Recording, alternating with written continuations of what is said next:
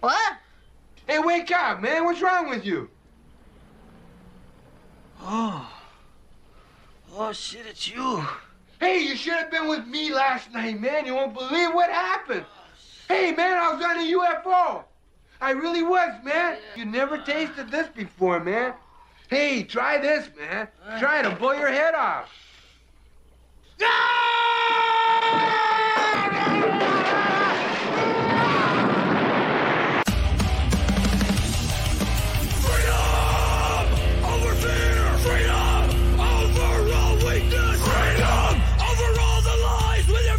Straight in the air tonight with your fist flashing! Throw it up!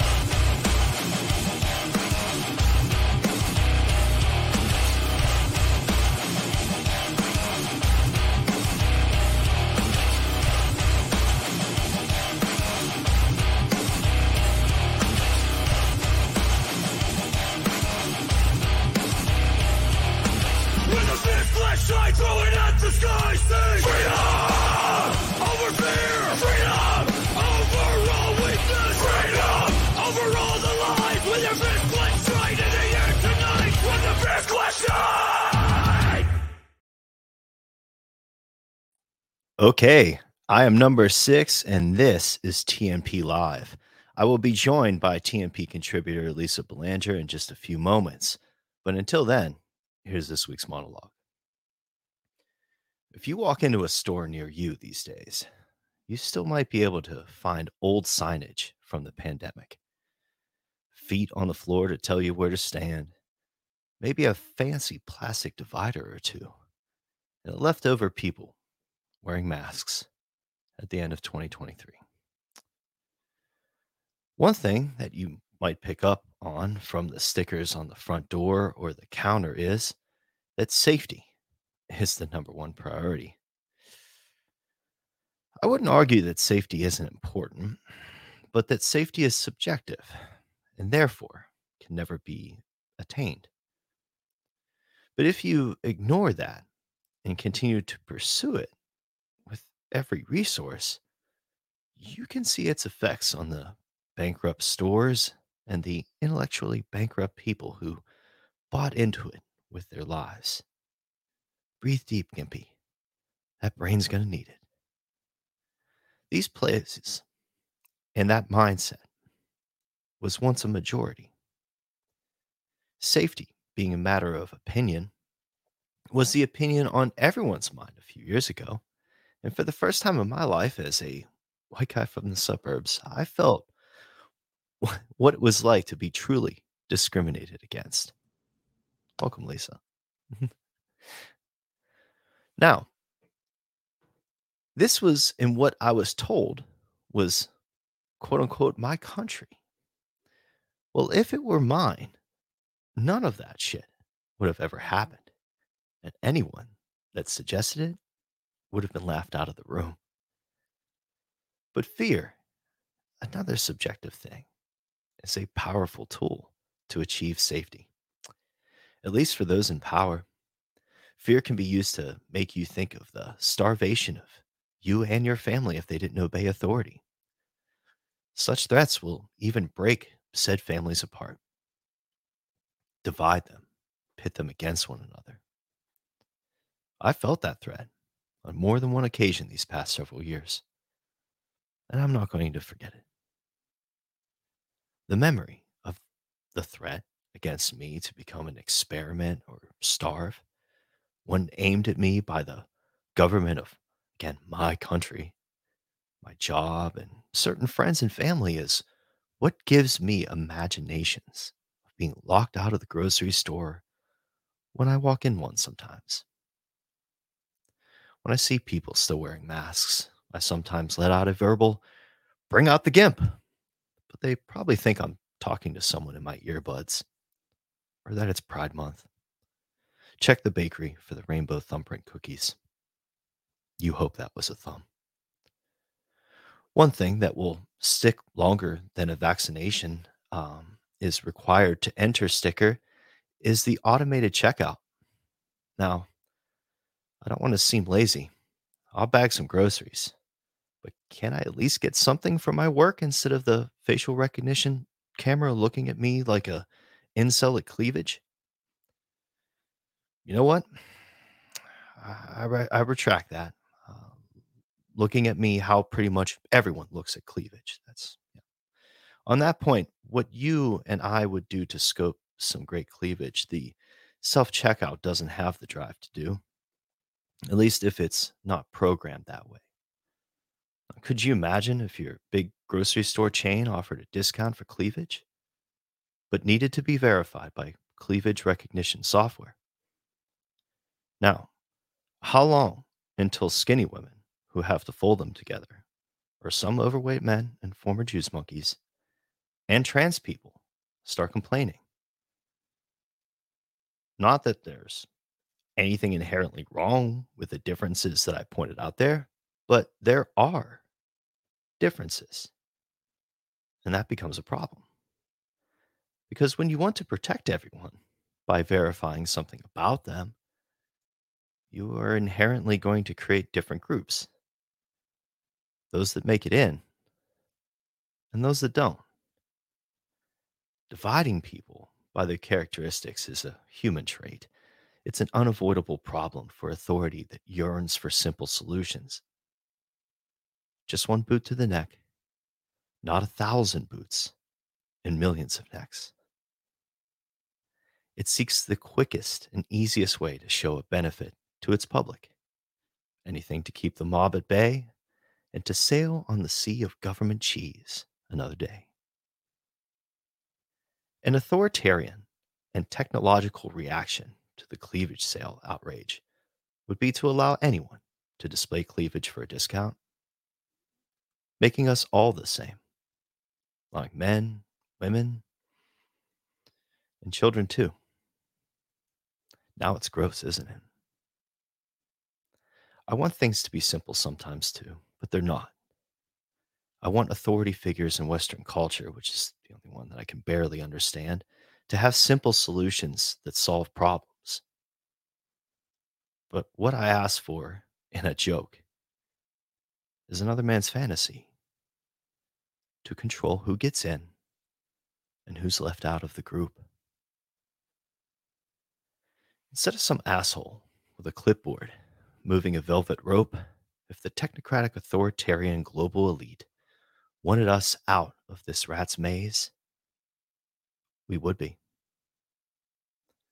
They have to teach the new robot dogs how to corral us first, though.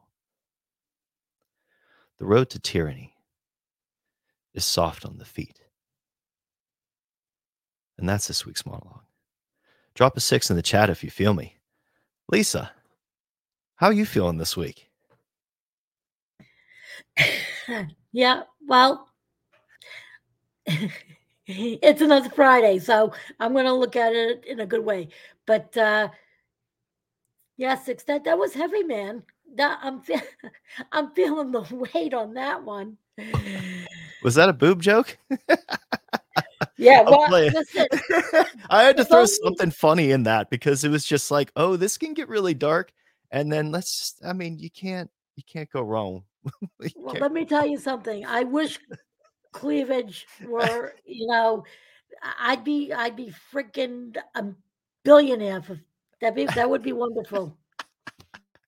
I mean, it is a currency, real, regardless, I mean, it's something that gets people through life. I'll just say, on both ends, just, what guys would get you through that long day at work, if you got something nice to come home to, you know what I'm saying?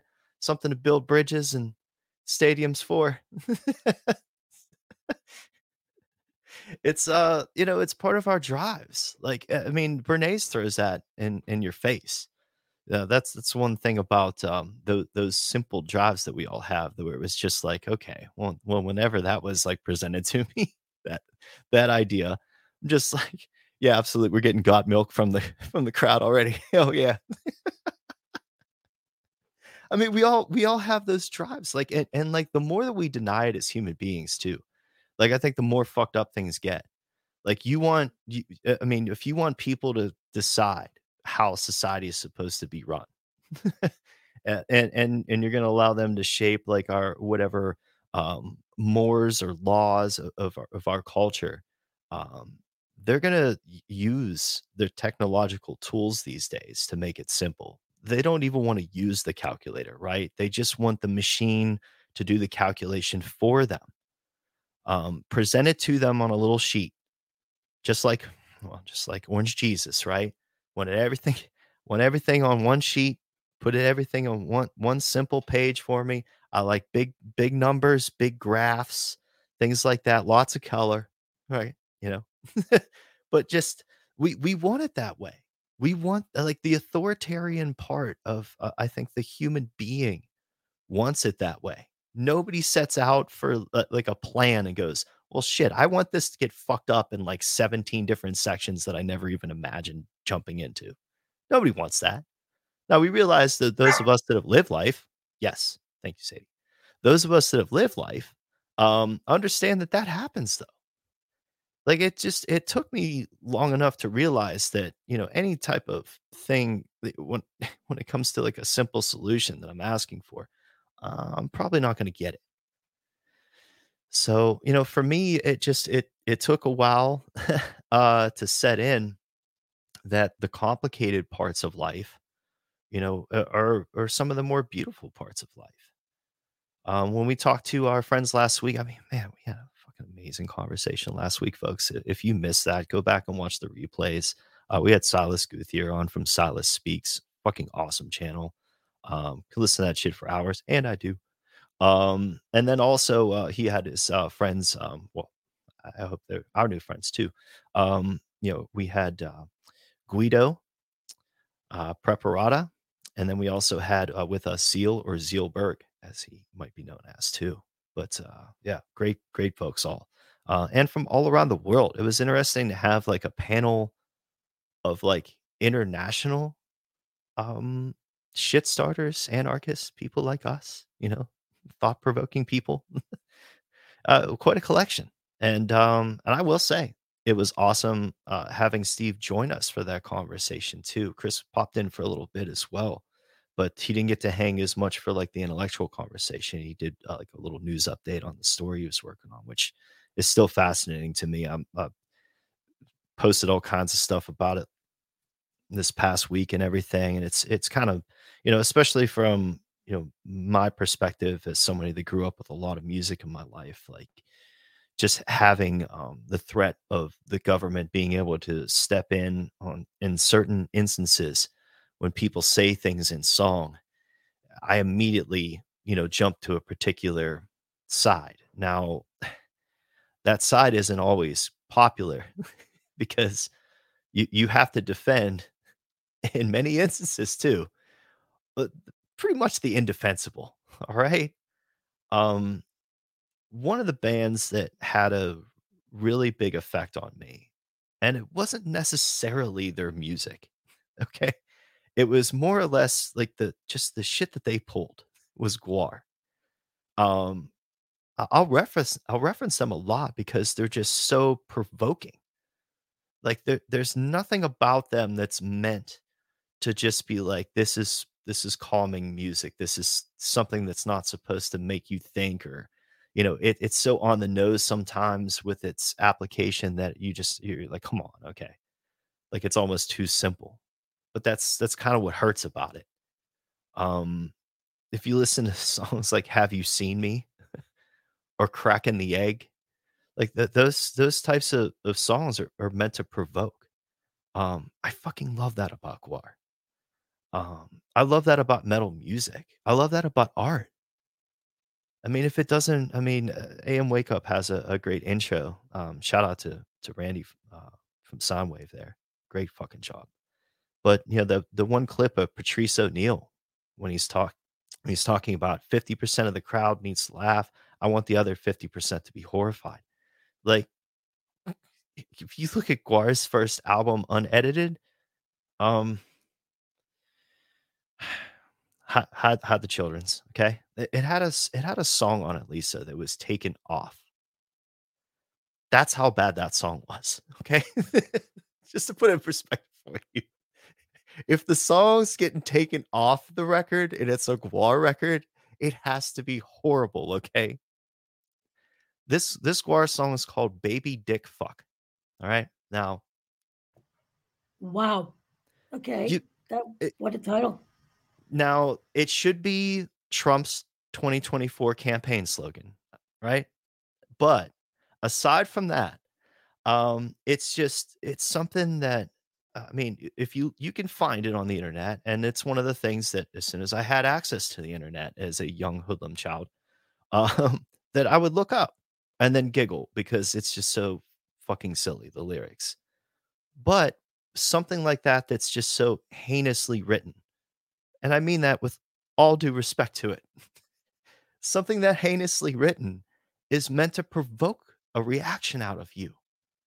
And it's not to go send you to do the things that are described in that song. It's hard to explain to people, let alone a fucking computer, Lisa. How do you put that in zeros and ones? 100011 10101. Like how in the fuck do you explain to a computer the complexity of the fact that you can create something with meaning to it that affects other people and has meaning to them, but it's not the meaning that everyone else thinks that it might outside of that particular group or context or knowing? Does anyone know how to put that into an equation in the chat? There's just some smart motherfuckers in the chat. Does anyone know how to put that together? Anyone ever watched Good Will Hunting and got the joke? Um, I mean, was it? I can't do that, Lisa. I mean, I might be able to explain some things sometimes that come out of my brain, but I can't fucking explain that to a computer. So I don't know how one would. And that's why we live in such a strange time because it doesn't know what to hit on. Like I just talked to another researcher friend of ours that hopefully we can have on soon. And I'm planning on that. But I was talking to him and he was just talking about, well, it's only a matter of time before getting kicked off of Twitter again. And then, there's plenty of other accounts out there too. Like I bumped into some people, I think the other day, I think it was Doom Mad Villain out there. Shout out to him. It just saying that, yeah, I'm limited time here myself. And I had to share that. I don't know if you remember, Lisa, when I posted a bunch of hot dog emojis on my fucking post got flagged. Okay. Like it's it's not a great Yeah. algorithm. It's I guess that's, why it's artificial intelligence and not organic intelligence, right?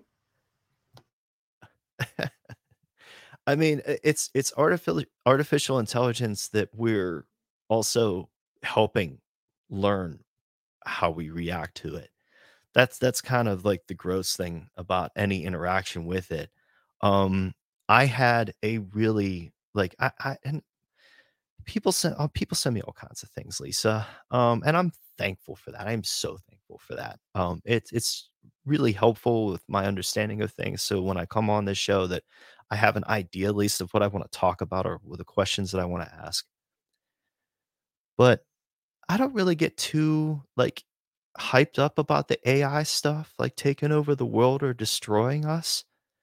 But Lisa, last night I listened to like maybe 2 minutes of a podcast that somebody put together with the voices of both Hulk Hogan and Gorilla Monsoon. Now, the two problems I have with it is that neither Hulk Hogan nor Gorilla Monsoon were recording this podcast. And Gorilla Monsoon has been dead for fucking years. Maybe like 20 years more. He's been gone for a while.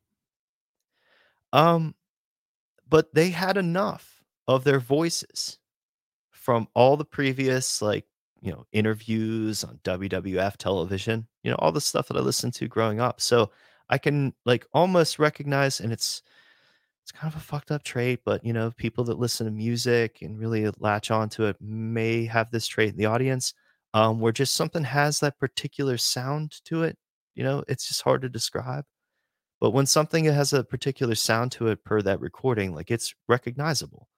Like, you could wake me up in the middle of the night and play the beginning of Stevie Wonder's Superstition, like, that the as soon as the fucking drums start, like, I know what song that is. I can feel what song that is. So, it was so eerie being able to hear old clips that I've probably heard before. There's somewhere in, like, that part of my brain that I can't access till they give me that one clear pill, and then I can access everything. Oh, no, that was a fucking movie. Or was it? Um But, yeah, I can't access that stuff all the time, but when you're hearing it, though, when you're experiencing it, God, it's so fucking eerie. I did not get more than 2 minutes into it before I had to turn it off, and I can listen to some very challenging things, as you know, Lisa. Like, I if I could suffer through some really abrasive, heavy metal or even podcasts that are just so poorly done for the information, I could not get through more than a couple minutes of this shit. I should find it and post it so people can be as disgusted by it as I may be. Yeah, so check the source list for that. Maybe I don't even know if I want to even promote it. That's the kind of that's how I feel about it, Lisa. Like, I'm really, Yeah, that's a really. double-edged sword for sure. Oh, it was just it was so crazy because, like, when you listen to it, it's Hulk Hogan's voice. It is Gorilla Monsoon's voice. They are saying real words. The words that they're saying do make sense somewhat. But knowing that this is something that somebody can throw together and post up, on YouTube when I'm just trying to let my brain go late at night, and watching stupid shit, maybe I shouldn't anymore. Maybe I should just read until I fall asleep or something like that, like some people do. Oh, fuck. I just it's I don't get creeped out often, right? And I sort of stay away from, the all the fear porn that's out there, specifically to just keep more of a level head on a show like this, because also I don't wanna be here, like, freaking out and losing my mind in front of people. I know that that gets clicks, and some people really get into that vibe, Lisa, but that can't be our shtick. I couldn't maintain. Yeah, no, no, thank you. I'll pass on that one. Yeah. So, oh man, we have some answers to the equation in the chat. Shout out to the chat.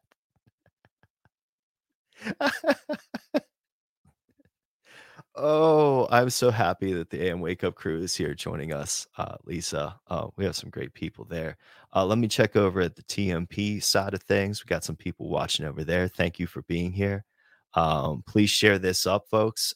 The algorithm, for whatever reason, since we just took the past couple, yeah, past couple moments to shit on it.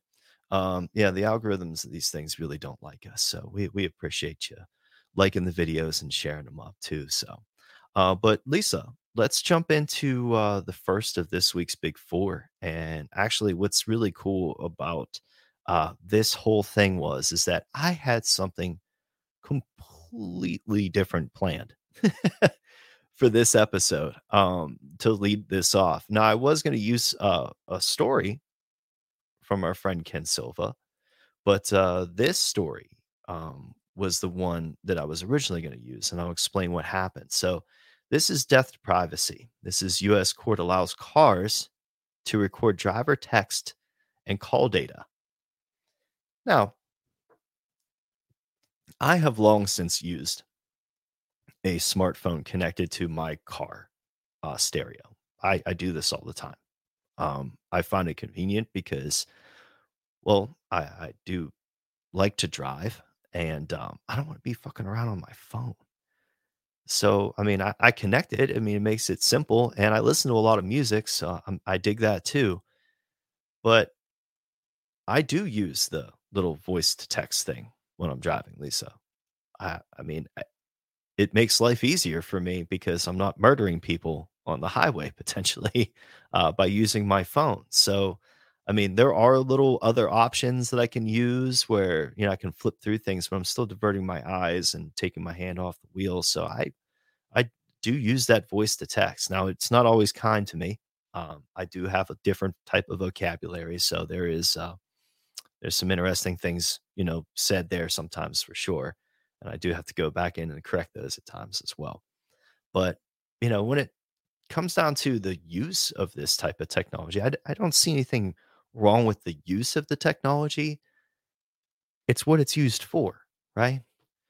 Like, if you have just access to people's thoughts, okay?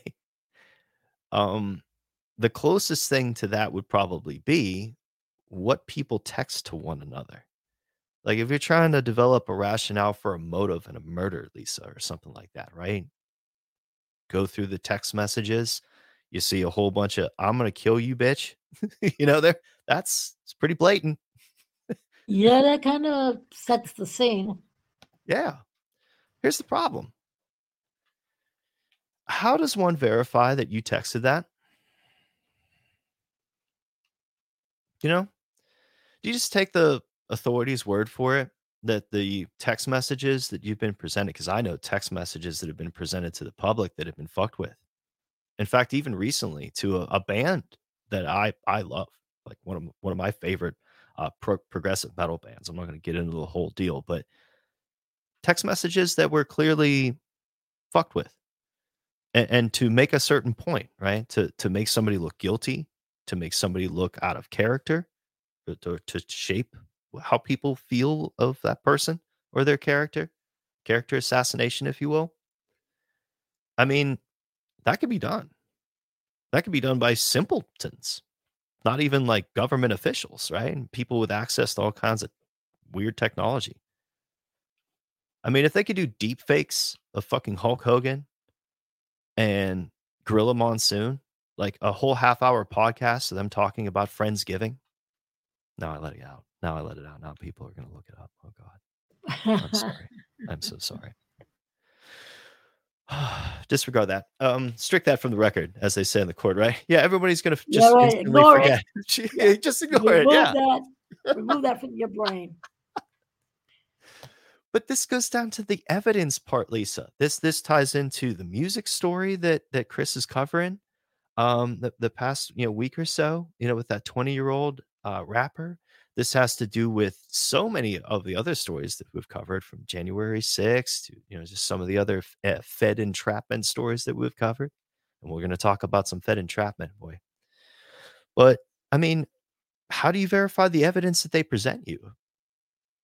I mean, you need people that are what? Subject matter experts. You need people that are right. I mean, how do you, the manipulation of the manipulation aspect is just, it's mind numbing. Well, and the manipulation that can occur.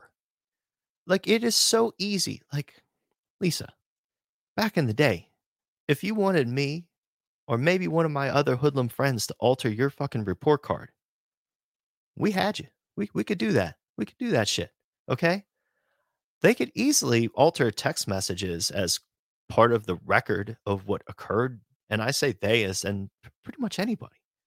And I'm not talking about like the Illuminati. I'm talking about just like your local police department, because they have a motive to cover up what the fuck actually occurred. And because they can. Yes. And nobody else is looking. Nobody else is going to question what they see. People can't even already question what they see in print. Because people are too scared, right? Nobody wants to pull back the doctor's mask and see that the doctor is a fucking alien that drinks your human fluids. Like, nobody wants that. Like that's what when you talk about that horror movie reveal, like, nobody wants that. Everybody would rather just keep that mask there. It's like we're coming up on the holidays already, so I'm going to be watching Scrooged again with Bill Murray, classic film. But there's a point. That is come on, that is a classic. Absolutely. It's a classic film, absolutely. I mean, and even more apropos today. Even more, I swear, it gets better with age. It's a fine fucking wine, that movie. It's really good. Based on a classic, of course, the Dickens. But oh yeah, I mean, the whole ability to even rationalize like what's real and isn't real in print is something that's a very complicated skill. It's something that takes time you have to learn how to be critical and know how to critique things, know know how to read certain sentences even to figure out what's subjective and objective in them, what can be proven and what isn't proven, what's See, taken but for granted. it takes time and energy to for people to actually get context. Well, So yeah. Well, that's the and hard part is that people don't put in the time and energy needed to really understand the whole kit and caboodle. yeah, I mean, and people want simple, right? So I mean, if you're in a place like your car and you think that you have a right to that simplicity of being able to just say things out loud, like all the crazy metal songs that you listen to, or whatever podcasts that you want coming up, or whomever you want to call, then you're giving that information away to a corporation. And we've seen, as you know, as it's been the past several years, especially with all the public I can't even say it because I want to vomit, public private partnerships, i.e. fascism, that whenever you give that stuff up, like whenever you sign that document now, the Internet of Things has now jumped into your vehicle. It's inside of your cabin with you. How much You know longer what I want to until know? your facial recognition doesn't let you in the car? Because you're not a good boy or girl or whatever you declare yourself to be, right? What I would love to know from this article Mm. is showing as to how this all even triggered, like how it came to be that it was revealed that this was going on. Mm. Well, let's see. This is from November 14th from our friend Ken Silva, and it's just a really creepy picture of I can't even look at that. Oh God. Now there is that this reminds me of, for everybody watching, folks, and for everybody listening, it's just a disgusting picture of Joe Biden in a vehicle. I don't know which one. I don't want to disparage the brand. Oh no, it says underneath. Yeah, that makes sense. All right, but oh god, it just reminds me of the album cover from Cold Chamber back in the day, with just like the creepy guy in the ice cream truck. That's just perfect there. I might have to do a thumbnail eventually with Biden and the creepy ice cream truck. Makes total sense. But in a ruling with grave implications, it says, for privacy, an appeals court has upheld a lower court's decision to allow automobiles to record drivers' calls and texts without their consent. Now, last week's ruling from the Ninth Circuit upheld previous dismissals of class action lawsuits that were brought against Honda, Toyota, Volkswagen, and General Motors. Now, those lawsuits revealed that automobile software made by Maryland-based Burla Corporation, researchers out there, there's a name for you, Burla Corp, Berla Corp, allows messages to be downloaded, but makes it impossible for vehicle owners to access such data. However, law enforcement can access the info. Let me read that to you again. Makes it impossible for vehicle owners. Should that, what's that? Where's that term applying? You're telling me I own something, right? But I can't see the data that it stores. However, my vehicle can fucking snitch on me. I'm not allowed to know, Lisa, what my car knows, It but can my be car can accessed. fucking snitch on me. It can be accessed by a third party. Okay, there's a problem there, right? And they have the ability to So, sell it to data brokers. So that way Spotify knows how you interact with its application, and and it all the goes other more. It's companies more than too. just access, though, right? What Mm. does access mean? We're not just Oh, talking. I mean, it seems to me that it'd be more than probably just viewing, right? yep, I that's mean, something you gotta throw out there on a first date, right, Lisa? What does access mean?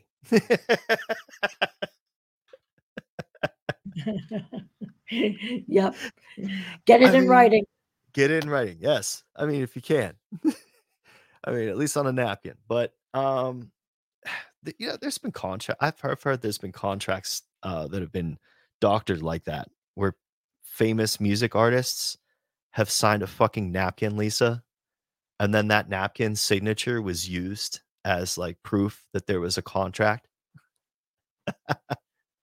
Oh, I yeah, mean, I'm sure absolutely. shadier fucking But I things have would trust happened, but that kind of but I that's organic, so I kinda that to me is, you know, oh the yeah, we never physically signed anything for these things unless you look at the paperwork that you're physically signing at your dealership now. And boy, has it ever gotten easier to get a vehicle these days, Lisa? Let me tell you. I am totally being facetious there. Yeah, it is fucking awful getting a newer vehicle these days. I don't even know what the fuck that the car salesmen even do because there's no cars, Lisa. There's no cars. Like the fact that it used to be that you could walk down the street and somebody will just have like what we call a hoopty. You can get a car for like $500 back in the day and just run it for a couple months until it fell apart, but that was better than getting a new car and paying all that money for one. I mean, fuck, I think John Henry traded a snowboard one time for a car.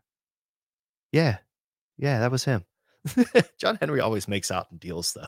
He's amazing. wow, he could be Shout out on to John they used to Henry. have that great show about how, people traded up from, something very simple and, after, lots of transactions to a bigger item. Oh, and Pimp My Ride too. That was another one. But just nowadays you can't even find yourself in a vehicle because I mean there's very few of them. People accept whatever the fuck that they want. And this Internet of Things, what's happening to the user interface of a car, the driving experience of a car is completely different. Laws now help shape people into that pattern of behavior, though. Like it didn't start. Well, I mean, I don't know if it just. I don't know exactly where it started, but let's just say like the seatbelt laws, for instance. Now there are stories that I've heard where the seatbelts have been responsible for injury or death. I can think of the drummer for Def Leppard there, where the seatbelt I think tore off his arm, if I'm not mistaken. I mean, I those things pretty hard to verify sometimes, but um, I don't know. I guess you're more likely to survive a crash if you're wearing a seatbelt, but it depends on the situation, and those situations are complicated. Like, I don't even know if they should be decided by an advanced AI program, let alone a stupid fucking law that doesn't understand or provide context or even provide what to do in those specific situations.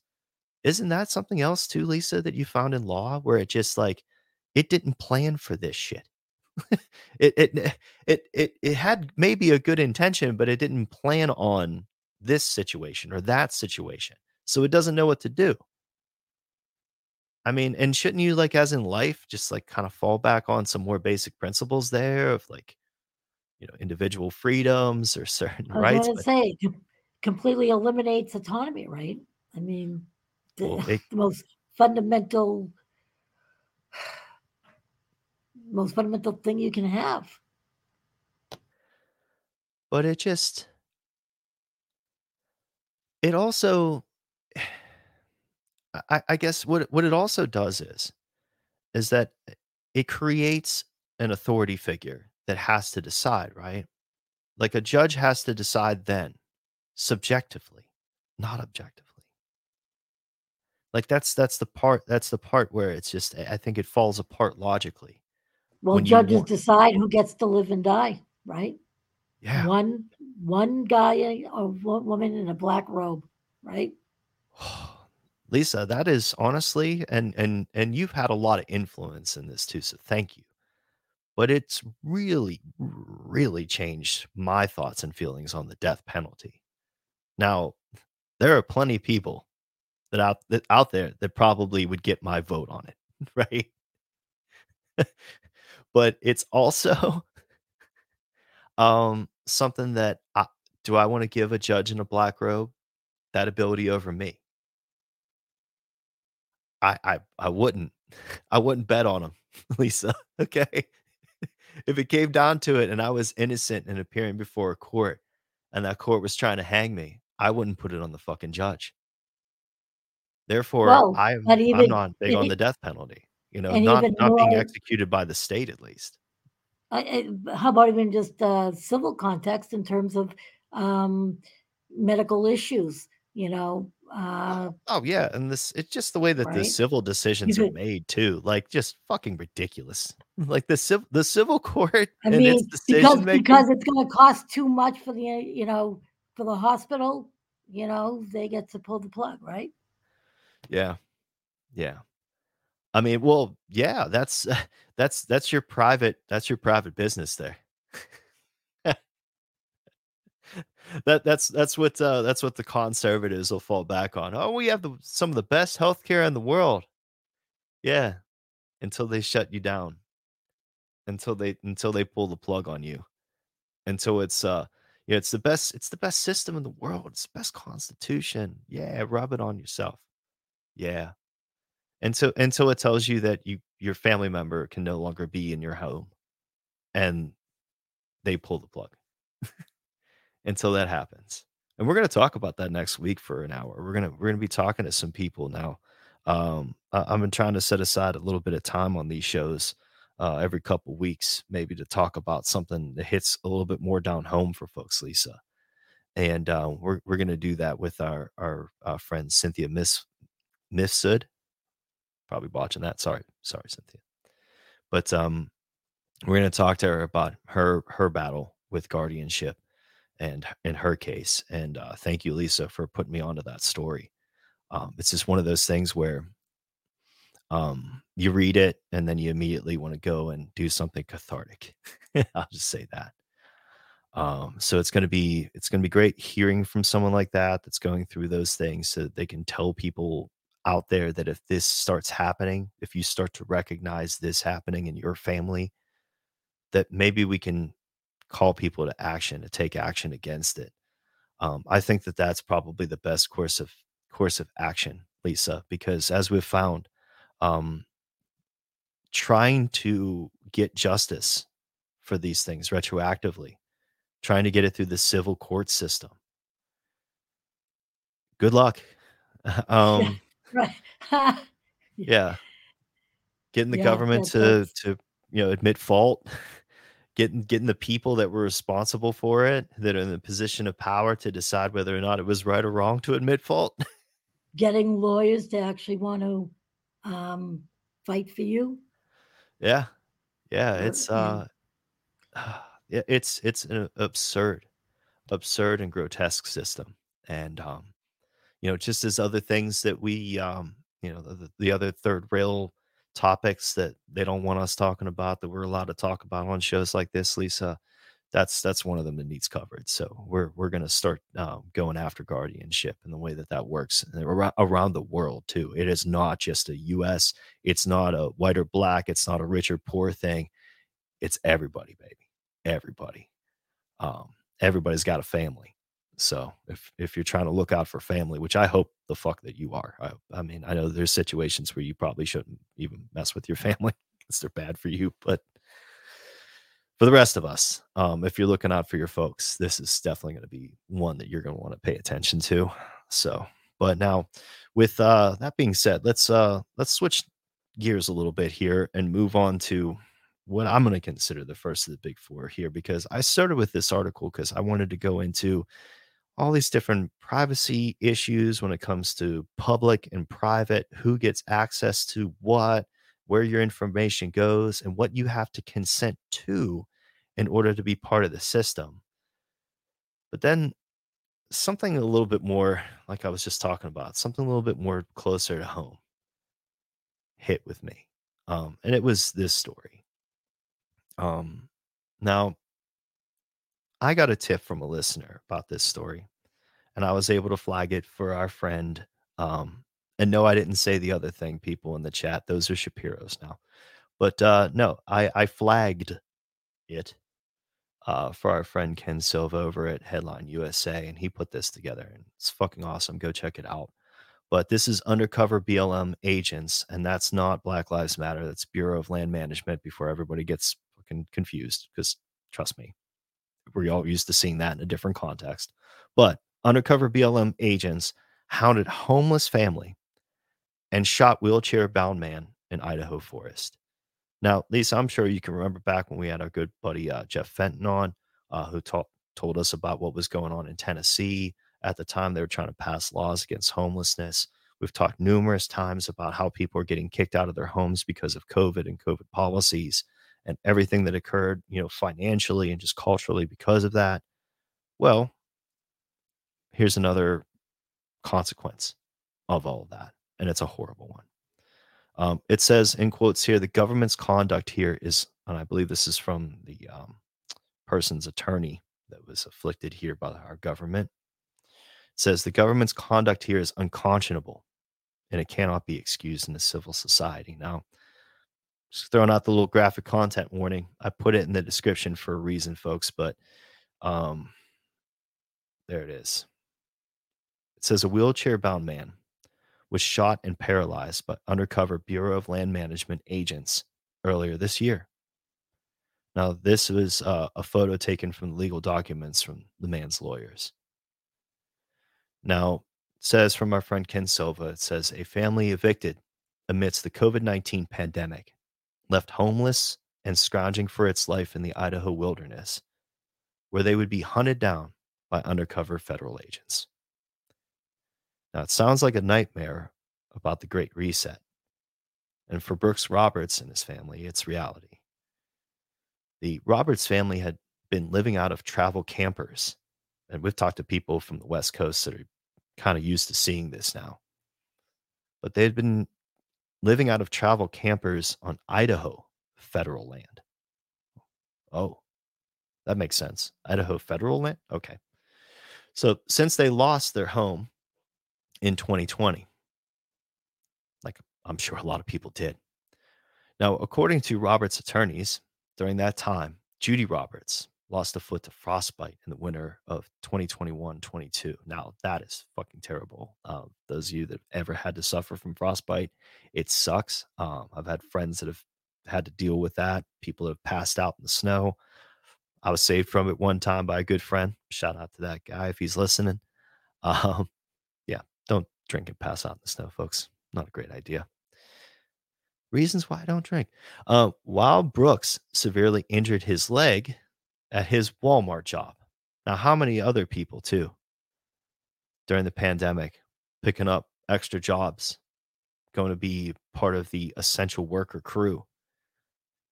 This guy goes to work, gets his leg busted there, which I'm sure he's getting well taken care of by Walmart because they take great care of their people, right? Yeah. And needed a wheelchair since June of 2022. So far, off to a great start, right, Lisa? Living just their best life. Now, the family was getting assistance from a local nonprofit. It doesn't share that nonprofit, but shout out to them. If there's any type of fucking solution, I guess. But the federal government was hounding them throughout that time to leave the public land. Public land.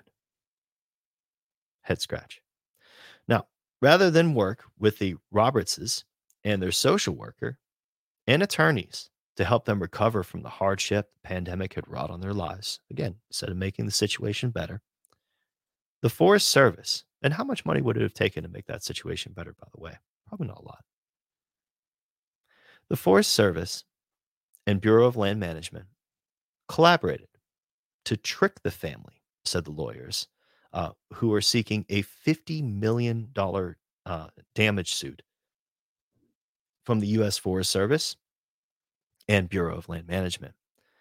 Now, it says here in quotes, the massive force they marshaled to arrest Mr. Roberts, camping for a period longer than allowed, and occupying a developed recreation site for other than recreation purposes, was an outrageous and reckless violation of human rights and common sense.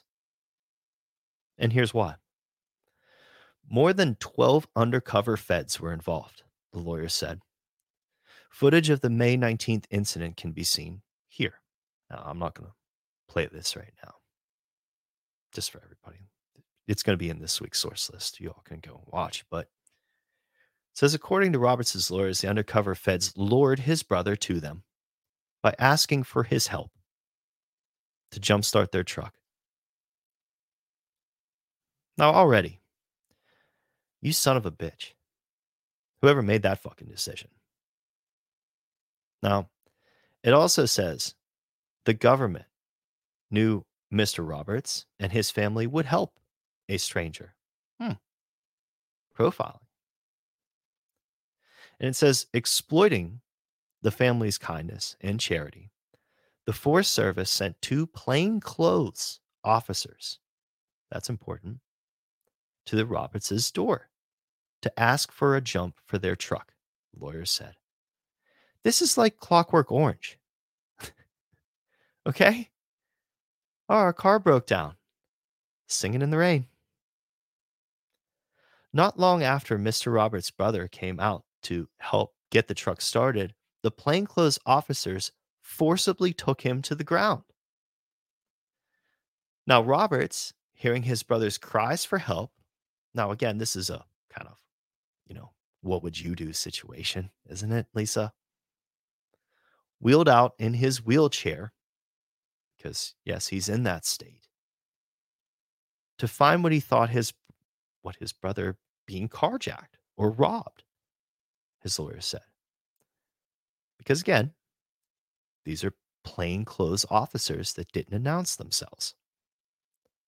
And as he approached his brother to save him, officers, we still have to call them, saw the .22 revolver Roberts was legally carrying. Now, 22 can kill you. All right? It is a deadly weapon when used by the right person. Legally carrying. But he was also legally carrying it. And they opened fire on him. Let's see if there'll be a Bruce Springsteen song about this one. Personally, I'd rather have Chris from Randcast do screams on a song about it instead. But it says, over 5 long seconds, at least 2 officers repeatedly shot Mr. Roberts. They shot him in the back when he was defenseless and immobile, the lawyer said. Now, even after Mr. Roberts lay prostrate and bleeding into the dirt, his hands empty after he dropped the gun several feet away from him, once he realized police were present, law enforcement continued to fire at Mr. Roberts' broken body. Now, adding insult to injury, understatement, Roberts was charged with a handful of misdemeanors for camping longer than allowed on Bureau of Land Management land and leaving trash there. Now, I don't like people that litter. Is this not overstepping? It says that Roberts struck a plea deal in September. Oh, representation, Lisa. You know what I'm saying? Agreeing to plead This guilty. one is hard for me, man. This is. I'm having a tough time with this. Yeah. This is where I think people would not get the point, Lisa, about the plea deals. Is that when you do that, it locks away certain information of what they can expose about how fucking corrupt this was. How fucking corrupt this was. Now, it says that Roberts struck a plea deal in September, agreeing to plead guilty to improperly disposing garbage on BLM land and, again, Bureau of Land Management, illegally occupying a recreation site. He's set to be sentenced on January 4th and should get time served plus 3 years of unsupervised probation for his deal with the government. Looking out for him. Protecting him. His lawyers have filed their $50 million injury claim directly with the Forest Service. They said that they'll file a lawsuit if the government doesn't address their claim to their liking. But says Mr. Roberts is still in the hospital. He's paralyzed from the chest down and with limited use of his right arm. His prognosis is guarded, and he will likely never recover the use of his lower body, which means he cannot control his bowels and requires a diaper. And his recovery will be slow and difficult. It says, last quote, he will carry the harm done to him for the rest of his life. And back to that from the top, the government's conduct here is unconscionable and it cannot be excused in a civil society. Well, that last little part leaves a question for me. What the fuck is left of civil society?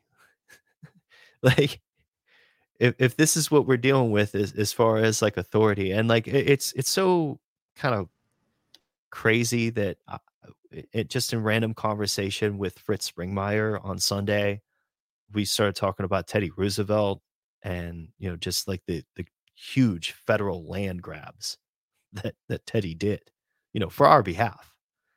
And even Fritz is like, yeah, there was some positive things and benefits that came out of it. Yeah. Objectively, right? There has to be some good that comes out of it. What's the bad, though? I mean, if we're going to have federal land set aside for pictures, for preservation, for conservatism, conservatism, real conservatism, you know, of land and natural resources, does that hold precedent over life? Does that hold precedent over people that are getting kicked out of their apartments because they don't want a vax mandate? You know, that they won't take the shots if forced to, so they'll lose their jobs. The people that would be shut out if they don't want to support an apartheid state, that don't want to go to war. What other dividing lines could they draw, Lisa, to put any one of us in this situation? They can now go into our car's text messages to see how we fucking think. They know who we are. They profile us. They know that we'll answer the door because we're nice people. Not to Fucking mention vampires. ability to fabricate. Oh, yeah, and the ability to make up evidence if they want to, which nobody can really seek or verify. And of which evidence that mostly won't even be presented because you will work with the defense counsel to have people accept plea deals so they don't even have to exchange any information with the public at all. Like, nothing has to be disclosed then.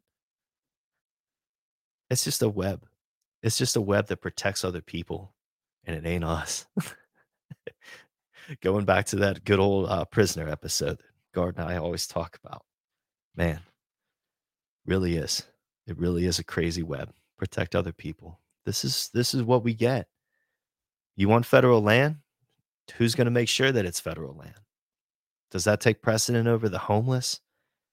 To people that are clearly stricken by policies and things that the federal government itself put upon them.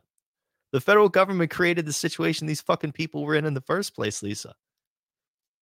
They also prop up the Walmarts that these types of persons have to go and work for until they, you know, get brutally injured by a pallet jack or something like that, right? The carts tip over on their leg. That could happen to any of one of us in our lifetimes. A lot of the jobs that I've worked at, a lot of the jobs that other people I know have worked at. Hell, I've had friends that have been hurt at work. It ain't great. It ain't great. I mean, besides the pain and the everlasting, you know, side effects, you know, from whatever type of injury that you're dealing with there, the financial harm, that pressing feeling of having to be productive even, and that you can't be. Just knowing that I could go from being able to lift a considerable amount of weight for a man my size at one point to not being able to lift a gallon of milk after a surgery. That'll teach you some humility. Being physically broken, being vulnerable. really made me consider how I feel about guns. Cause shit, I couldn't wrestle a fucking cat off of my lap, let alone, defend myself in a physical fight. So if I wanted to feel safe and protect myself, which I believe is my right, I'd probably say strapped. If I were in this guy's position, living out in the fucking wilderness in a camper that sucks so bad that people get frostbite and lose a fucking foot, yeah, I'm staying strapped. And legally too. This guy even abided by that. Now, I'll have people probably tell me that this guy should have maybe fired a warning shot, Lisa. They got your family on the ground. They're undeclared. They're in plain clothes and they're strapped. You wasting your time firing a fucking warning shot? Or are you just like, you making sure that you got a good, a good range, a good eye on them? Right? I mean, complete talk about needing to put perspective as to objectivity. I mean, clearly there was no indication that they that they were the police. And there's going to be no criminal charges against these pricks. I didn't see that anywhere in the article. Did you? I mean, I didn't see anywhere. I mean, there's going to be a civil suit. That's great. Where's that money come from? Printer goes burr. Well, here's the problem, especially when they force a plea deal, they're going to say, "Look, he admitted to wrongdoing," right? So it's sort of a way for them to absolve their liability by extorting such a crap deal. Yeah. I'm getting some feedback from the chat right now too about the story here. Yeah, for those that are catching up here, we were just talking about a story here from our friend Ken Silva. This is undercover BLM agents hounded homeless family and shot wheelchair bound man in Idaho forest. Now, this is a type of story where I want to take this now, Lisa, into a different direction. When you talk about what it takes to get people to situations like this, often they are warrants that allow people to come to your door. These warrants have been used to do all sorts of other things, though, not just to your door, but into every other aspect of your life. So I'm going to pull this one up next. Now, this is the Let me next. just say, but think Oh, about please. this: the fact that they had to even come up with some kind of ploy, right? Oh, absolutely. Yeah, the fact that The they had to whole go thing and tell them and lie to them. initiated. Yep. The whole thing Initiated on a lie. initiated from deception. Yep. Yep. Initiated on deception. And just like, even if you give them, everything for granted that they had the right to go and evict these people from what's called a public land, the whole idea of the action that they took from start to finish was wrong. Like sending armed people there to do it, um, escalating the situation the way they did by forcing the man to the ground. None of that made any sense. None of that made any sense. And in fact, the scary part of it for me, and I almost forgot to bring it up, Lisa. So thank you before we moved on to bring up your point is that the scary thing of it for me is if it weren't for that body cam footage, Lisa, what would we be looking at? Would I even have known that this story existed?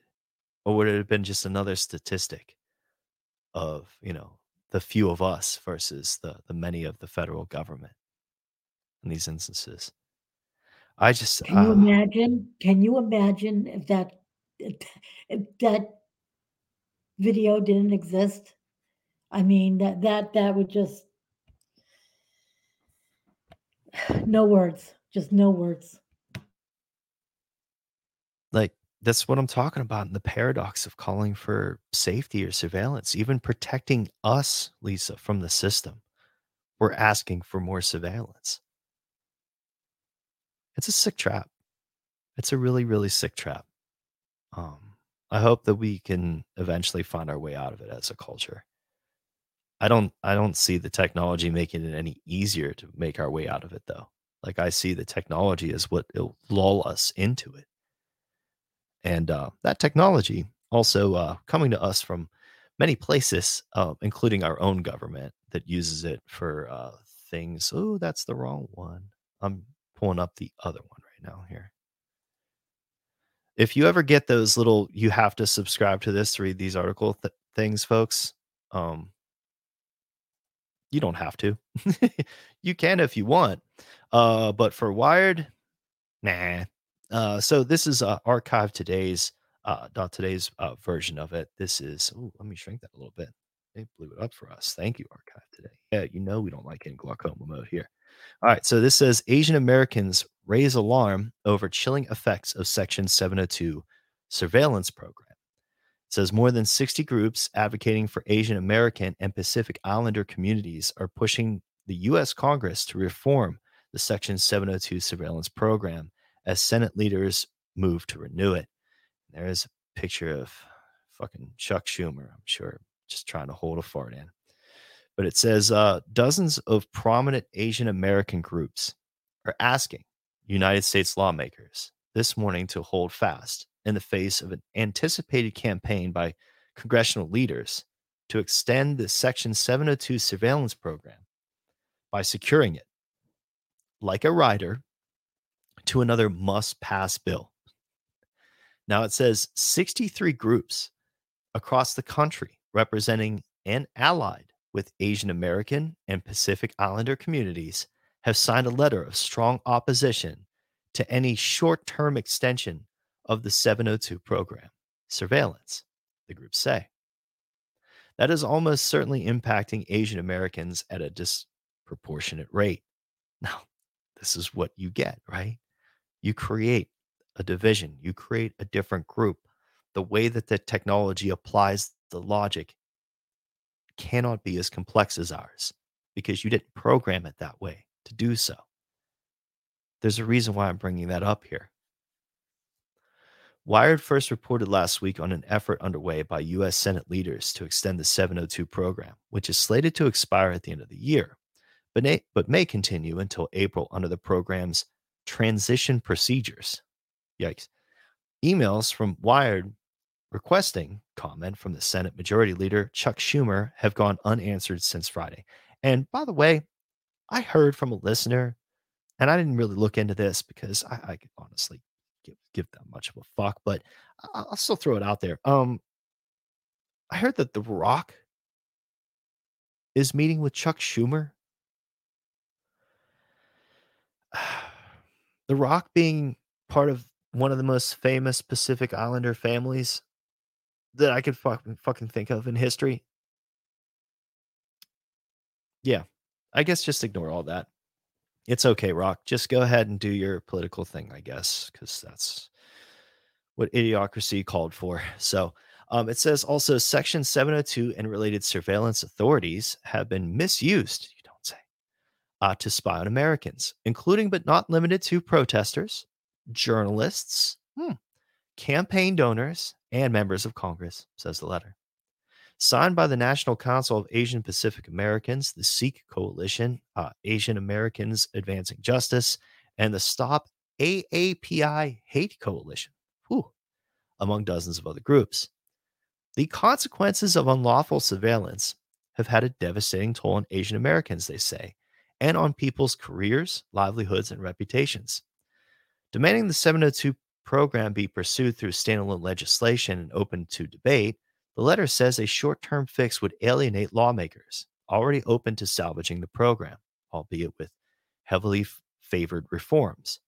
Renewing the program with a last-minute amendment tucked into a bill the government can't function without would only serve to undermine the democratic process, the group say, and imperil the long-term viability of Section 702. And in quotes, it says, there are a lot of folks who are really worried, says Andy Wong. They couldn't find a guy that didn't have the last name Wong here to be the... Oh, okay. I'm just... Fuck it. Managing Director of Advocacy at Stop API Hate. Oh, the more letters I guess you add, the more it makes sense. A coalition of community-based groups. The impact of government surveillance on the broader Asian American community, he says, runs deep. Whether it's traveling or communicating with their loved ones or doing anything abroad, even if it's completely innocuous, all of this surveillance has a chilling effect. It also says, in quotes, approximately 2/3 of Asian Americans are immigrants, says Joanna Quang Jing Derman, okay, a program director, not Wong, at Asian Americans Advancing Justice, the civil engagement and civil rights nonprofit. We are more likely to have family and friends and business associates abroad.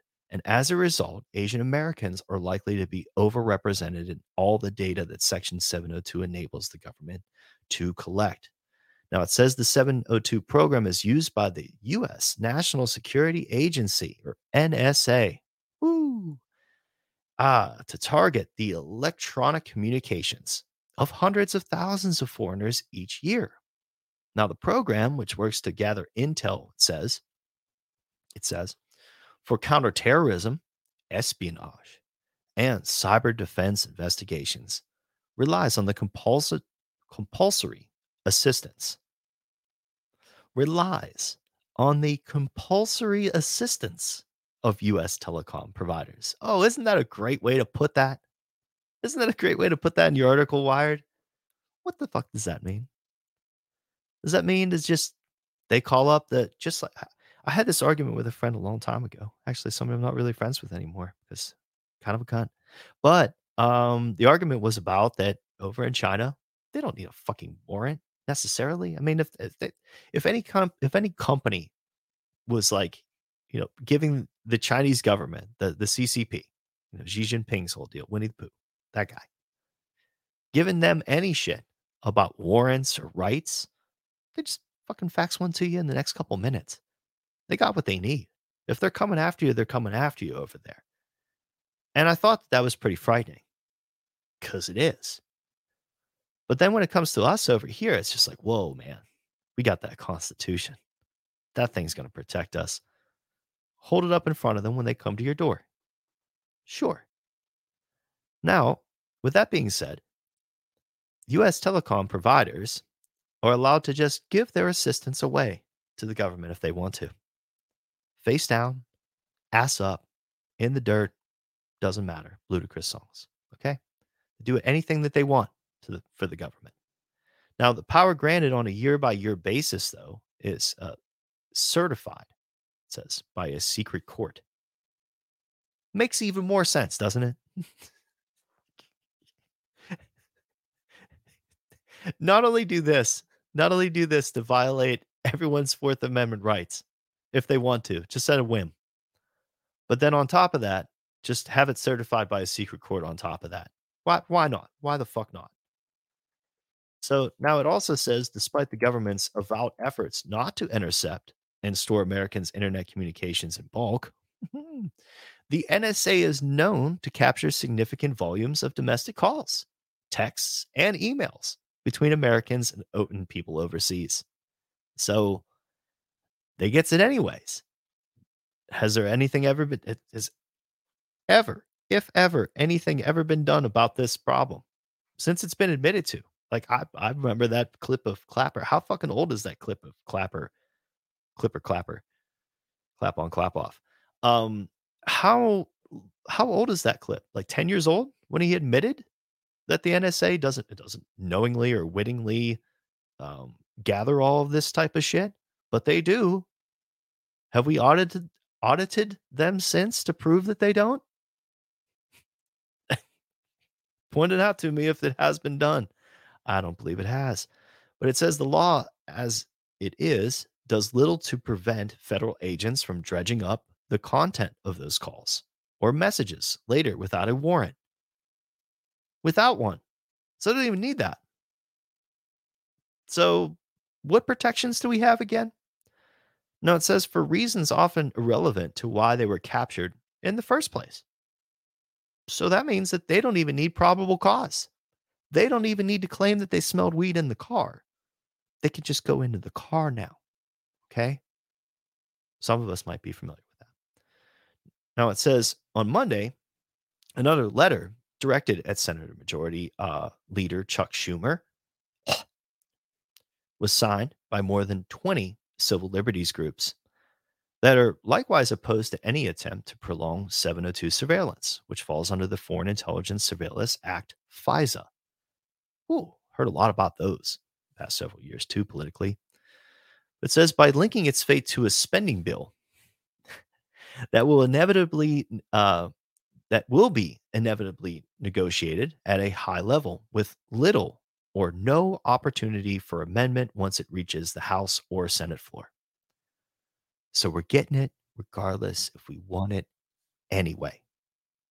Yes. Do you want to be brought on? AM Wake Up channel added to the thing. Use the yes.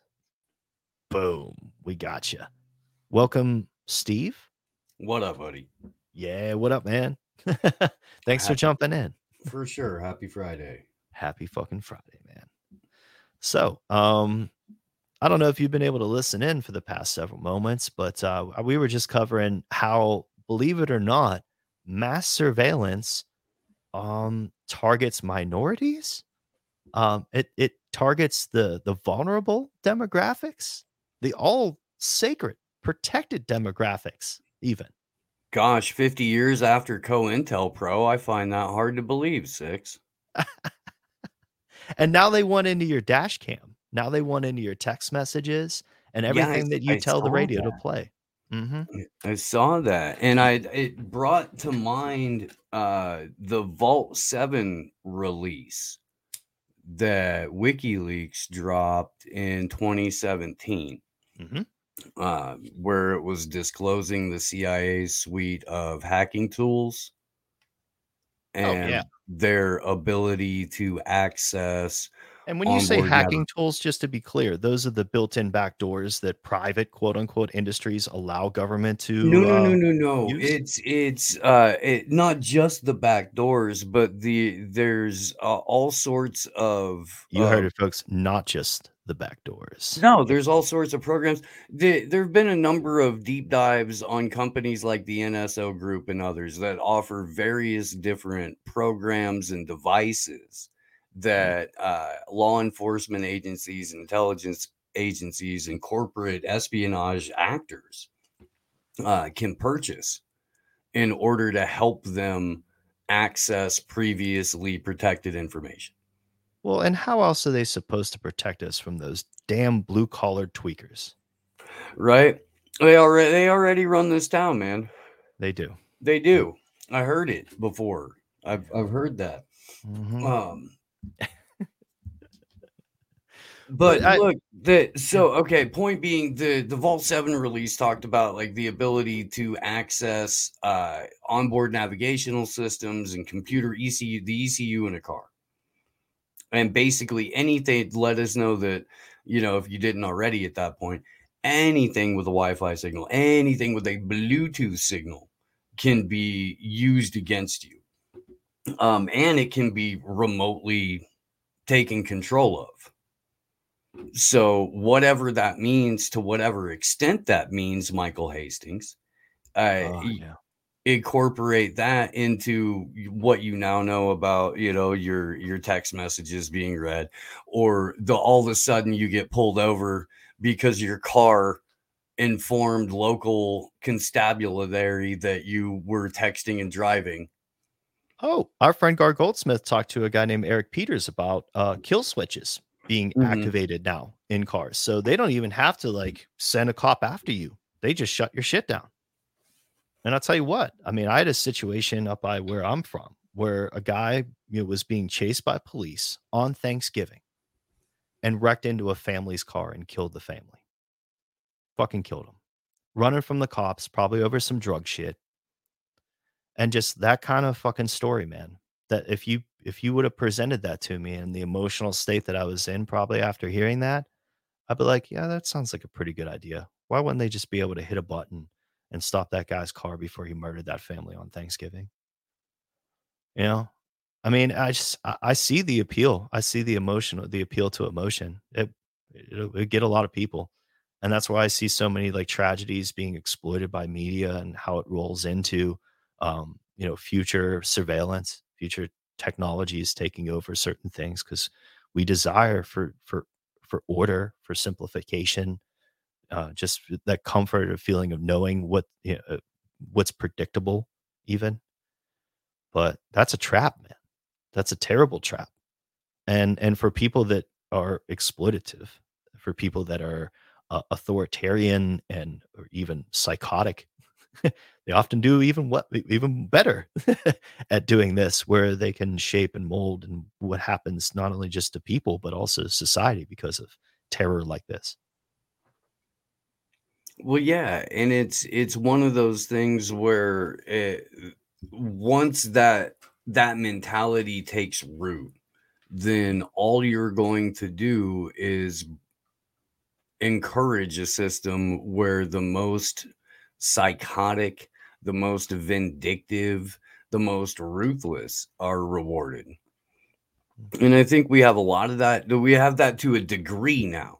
But I think that for the public face of government, the PR firm that what we call our House of Representatives and Senate, the public relations firm for the oligarchy that they are, I think incompetence is being rewarded far more than ruthlessness, because you need an incompetent PR face in order to sort of dismiss the true nefarious nature of the permanent state.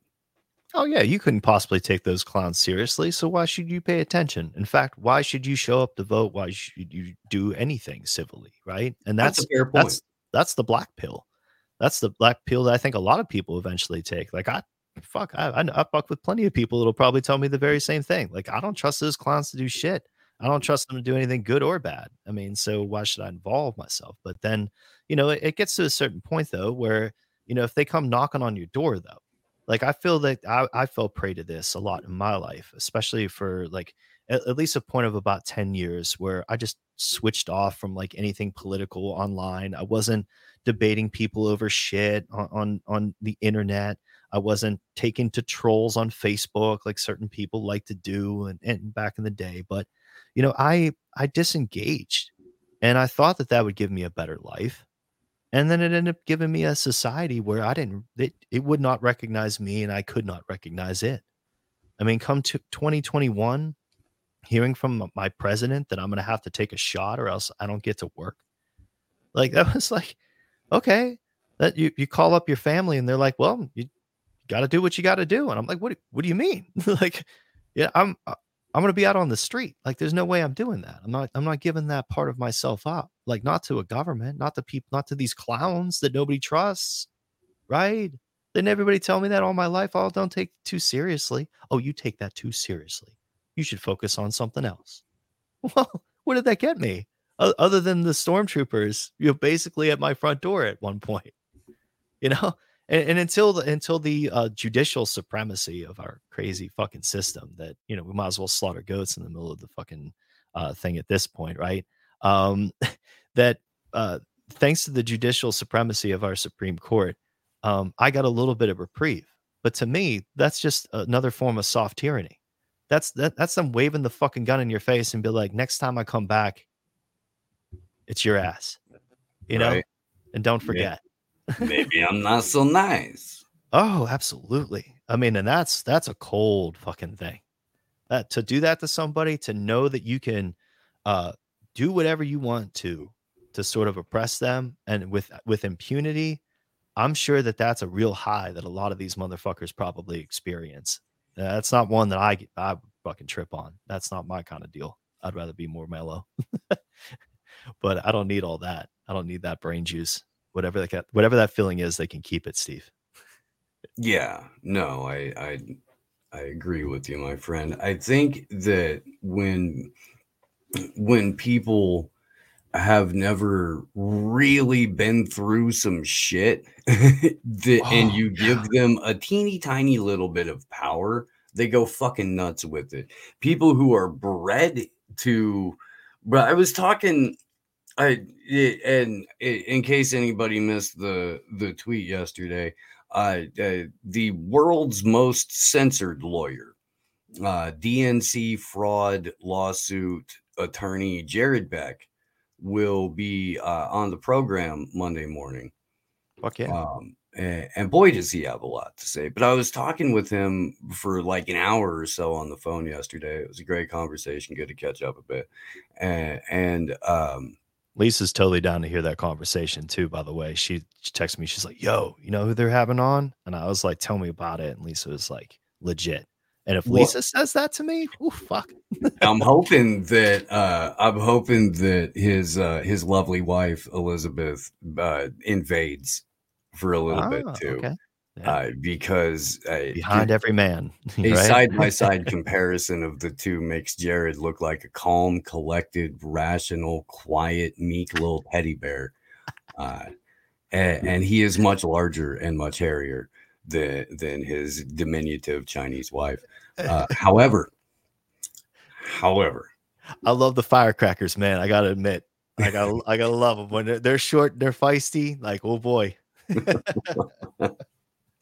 No, she's a fucking riot, dude. She's an M80. She ain't no firecracker. But anyway, we were talking about how there's a completely different history that the predator class grows up with and has access to than the history that the peasantry does. And theirs is one of bloodline exceptionalism and what is entitled to them, what is, theirs for the taking, this, that, and the other. And of course, that's blended with a lot of some of the Anglo-Americanized versions of history that have been presented to a significant portion of the West, but that because they have a different history and because their history is that of bloodline exceptionalism, that you're never going to have a conversation with another regular human being who doesn't see that's going to take place in reality. Do you know what I mean? Oh boy. Like there's if we don't understand that the people in positions of real and perceived power have had an entirely different history than we do, then we can't have a real conversation about it. You and I can't. Yeah. But if we go out and have, talk to somebody's cousin or something like that, and all they're doing is a desk job, or even worse, they're fucking sucked into the educational matrix or whatever. It's, you're conversing with someone who speaks an entirely different language, who has an entirely different set of history and facts that they're working from. And it's basically like trying to have a conversation with somebody who doesn't come from another country, but comes from another fucking planet. I had that thought last night, actually, and it was something completely unrelated that had me think of it, but it was a question from somebody asking me if I've ever watched Parks and Rec. And I think of shows like that, like the made for TV, like situational comedies of the past Swansoning of America years. Oh yeah. The past 20 fucking years. Like I abhorred that kind of shit. I'm telling you, like, I know that there's people out there probably it's near and dear to their heart. That's fine. People can like things. I'm not going to shit on everything, but I will. The idea for me to finding comedy there, I never wanted it there. I wanted people like Dave Attell to say, jokes about clown pussy. Okay. Like I wanted something that wasn't that. I wanted Newgrounds. If you remember that old website, like, oh wow. Yeah. I like that kind of shit. Like, I'm not into that type of situational comedy. I loved Married with Children. I thought that was one of the best situational comedies ever written. The character of Ron Swanson makes Parks and Rec. Okay. Aside from that, there's and for me at least, when I got told you have to watch this show, and I was like, the fuck I do, no. Yeah. There were a lot of like Hoosier Land connections, right? Because I grew up in Indiana, so there were a lot of like inside baseball to that state jokes that I was gonna get. That's how Culture. it was pitched to me. It all ties into culture, man. And I feel like a lot of the shows like that just appeal to like a culture that I never felt that I belonged with, you know? And I gotta say, man, there is a value in waxing fucking I guess fondly of a sort of sense of Americana that probably never existed. You know what I mean? Although you could definitely say and I think it was Chris Rancast that dropped the Tom Green clip in the Telegram last night where he's talking about, you know, no, it really was a much better fucking world pre-internet, and here's why. And then he goes on like a couple of minute rant. You know where the fuck I was going with that at this point. oh no, I mean, when you're talking about shows though, like shows after the internet, like the internet kind of changed my perspective on what entertainment could be because I had access to pretty much anything I fucking wanted in the early 2000s. I mean, if I wanted to watch silly FDA Newgrounds videos or play video games of like where to stand and pee, like the rest of like all of the commercial culture could go fuck itself. I didn't need it. It took like some guy just a couple hours, maybe a bottle of Adderall or something like that to make the game that I'm playing. But it was worth more to me than the 60 fucking dollars for a PlayStation 2 CD, you know, or something like that, or even buying a CD from someone. So, you know, then you start downloading, you start getting into different things.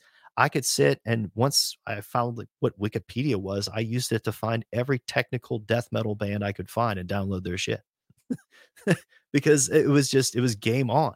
I didn't need the mainstream culture anymore once given that opportunity.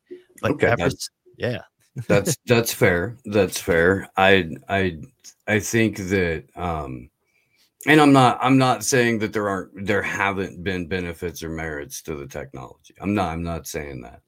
I will suggest that we had many different incarnations of DIY and homemade and independent media prior to the internet. What we didn't have was international access to the archived catalog of all previously existing independent media and music and things of that nature. And that is phenomenal. It is.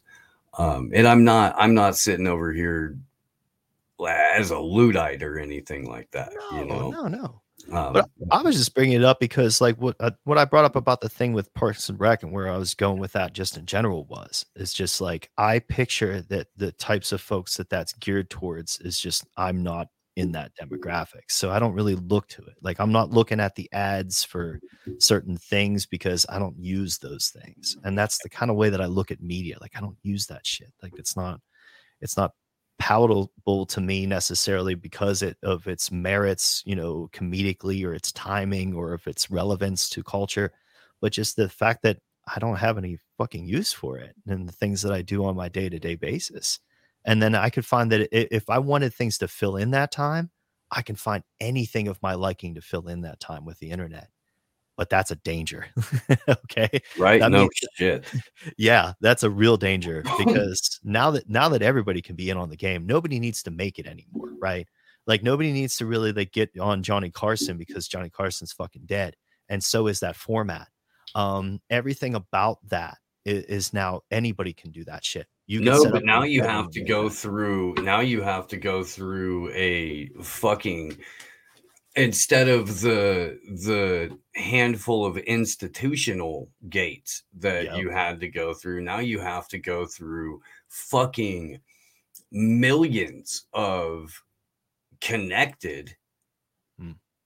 influencer gates and Yep. shit like The that gatekeeping. before The gatekeeping changes. anybody. I Yep. mean, Jesus fucking Christ, dude. It's It's in every culture. Like ridiculous. I'm sure I'm sure it's in carpentry, the same as it's in music, or the same as it's in movies. There are gatekeepers. It's just it's something in each and every little subdivision that's out there, I believe. And Well, I will how we say allow this, or appoint man. those It people.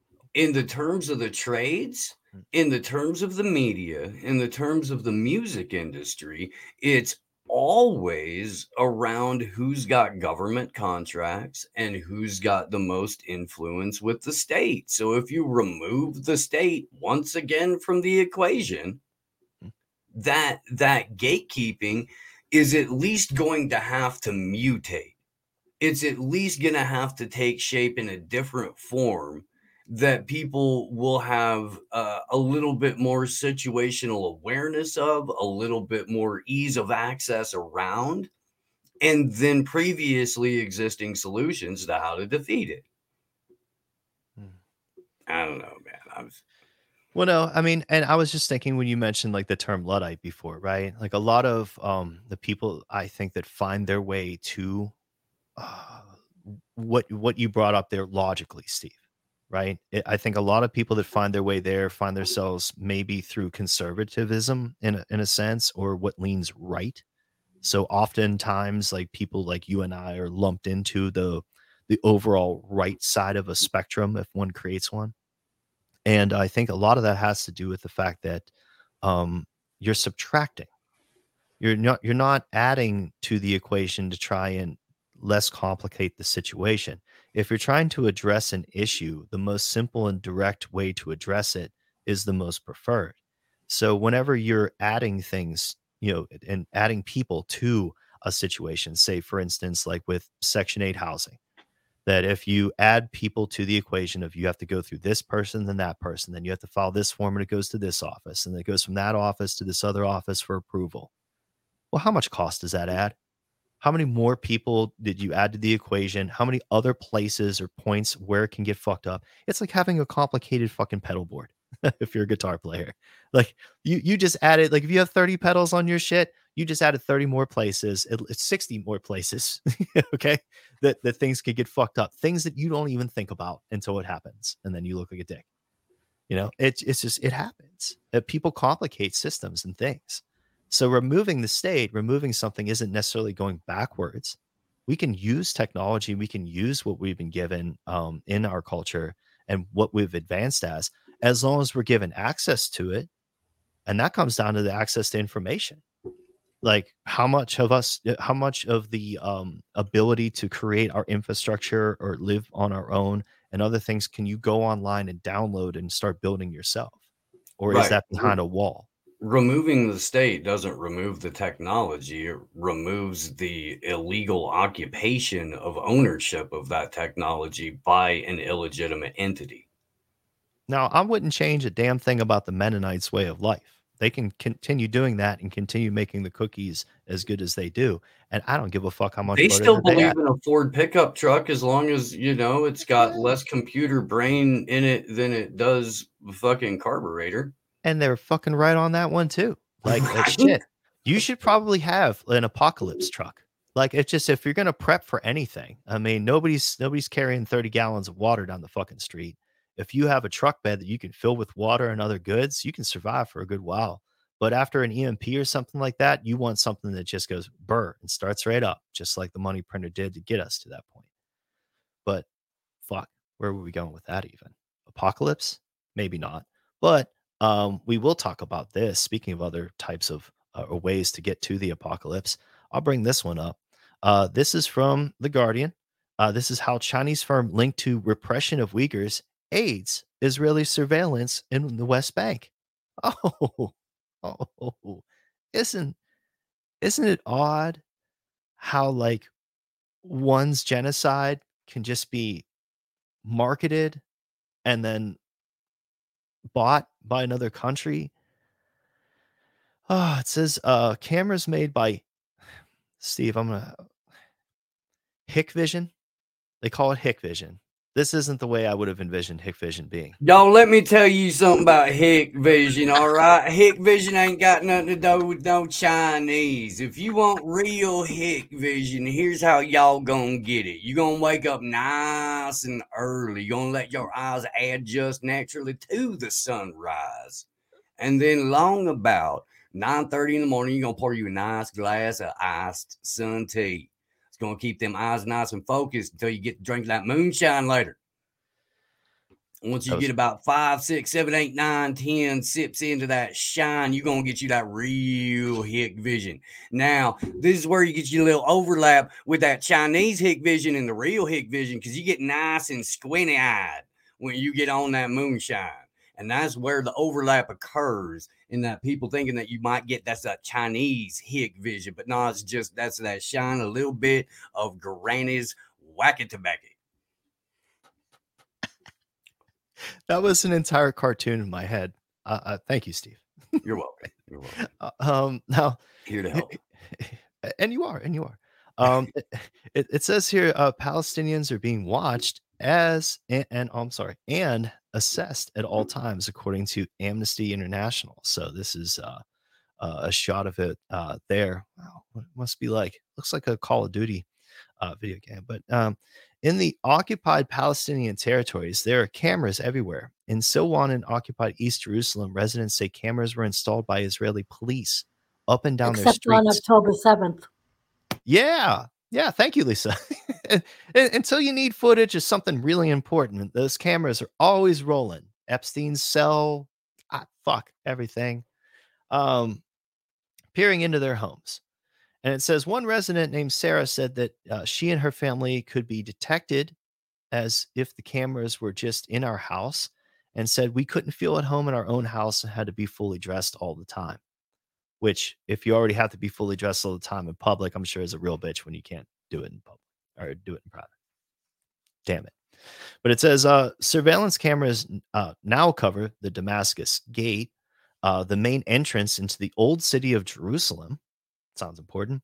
And one of the only public areas for Palestinians to gather socially and hold demonstrations. Oh, so they were just corralled and then had a camera placed upon them. Kind of like a farm. Now, it's at that gate that Palestinians are being watched and assessed at all times. And according to Amnesty International's report, Automated Apartheid, which, shout out to them for today's episode title, these cameras have created a chilling effect on not just the ability to protest, but also on the daily lives of Palestinians who live under occupation, according to Amnesty investigators. Now, the organization had previously concluded that Israel had established a system of apartheid against Palestinians. Now, their conclusion was not taken into account by anyone in the American government, but it said among the vendors behind these surveillance cameras is a company, though, that has been accused of aiding what the U.S. has categorized as a genocide. Hikvision. Now, based in Guangzhou, China, the company is one of the world's largest makers of video surveillance equipment and already infamous among international human rights groups. It has been blacklisted by the U.S. and identified by the UK as a security threat for being complicit in China's repression of the Uyghur ethnic minority. Well, I guess lessons learned, right, panel? I mean, when you put it into practice like that, how do you not get more countries to sign up? I mean, when you got those kinds of results, I mean, if you want to just completely go after a certain demographic of people, if you want facial recognition that will immediately pick on their certain ethnic traits, which is, I think, clear that can be done nowadays, right? Remember the story, Steve, of how like AI could tell if you're black or not because of your nose and other deals like that. People like grasping their fucking pearls. Like, how dare you say that my face looks like my face? You son of a bitch. Well, so let's take a step back and look at this story from a different perspective, because this came out of what? The Guardian? Yeah. Okay. So the Guardian is now printing a story about a surveillance technology collaboration with the state of Israel and the Chinese Communist Party. There have been a lot of significant points over the last month of this campaign of genocide when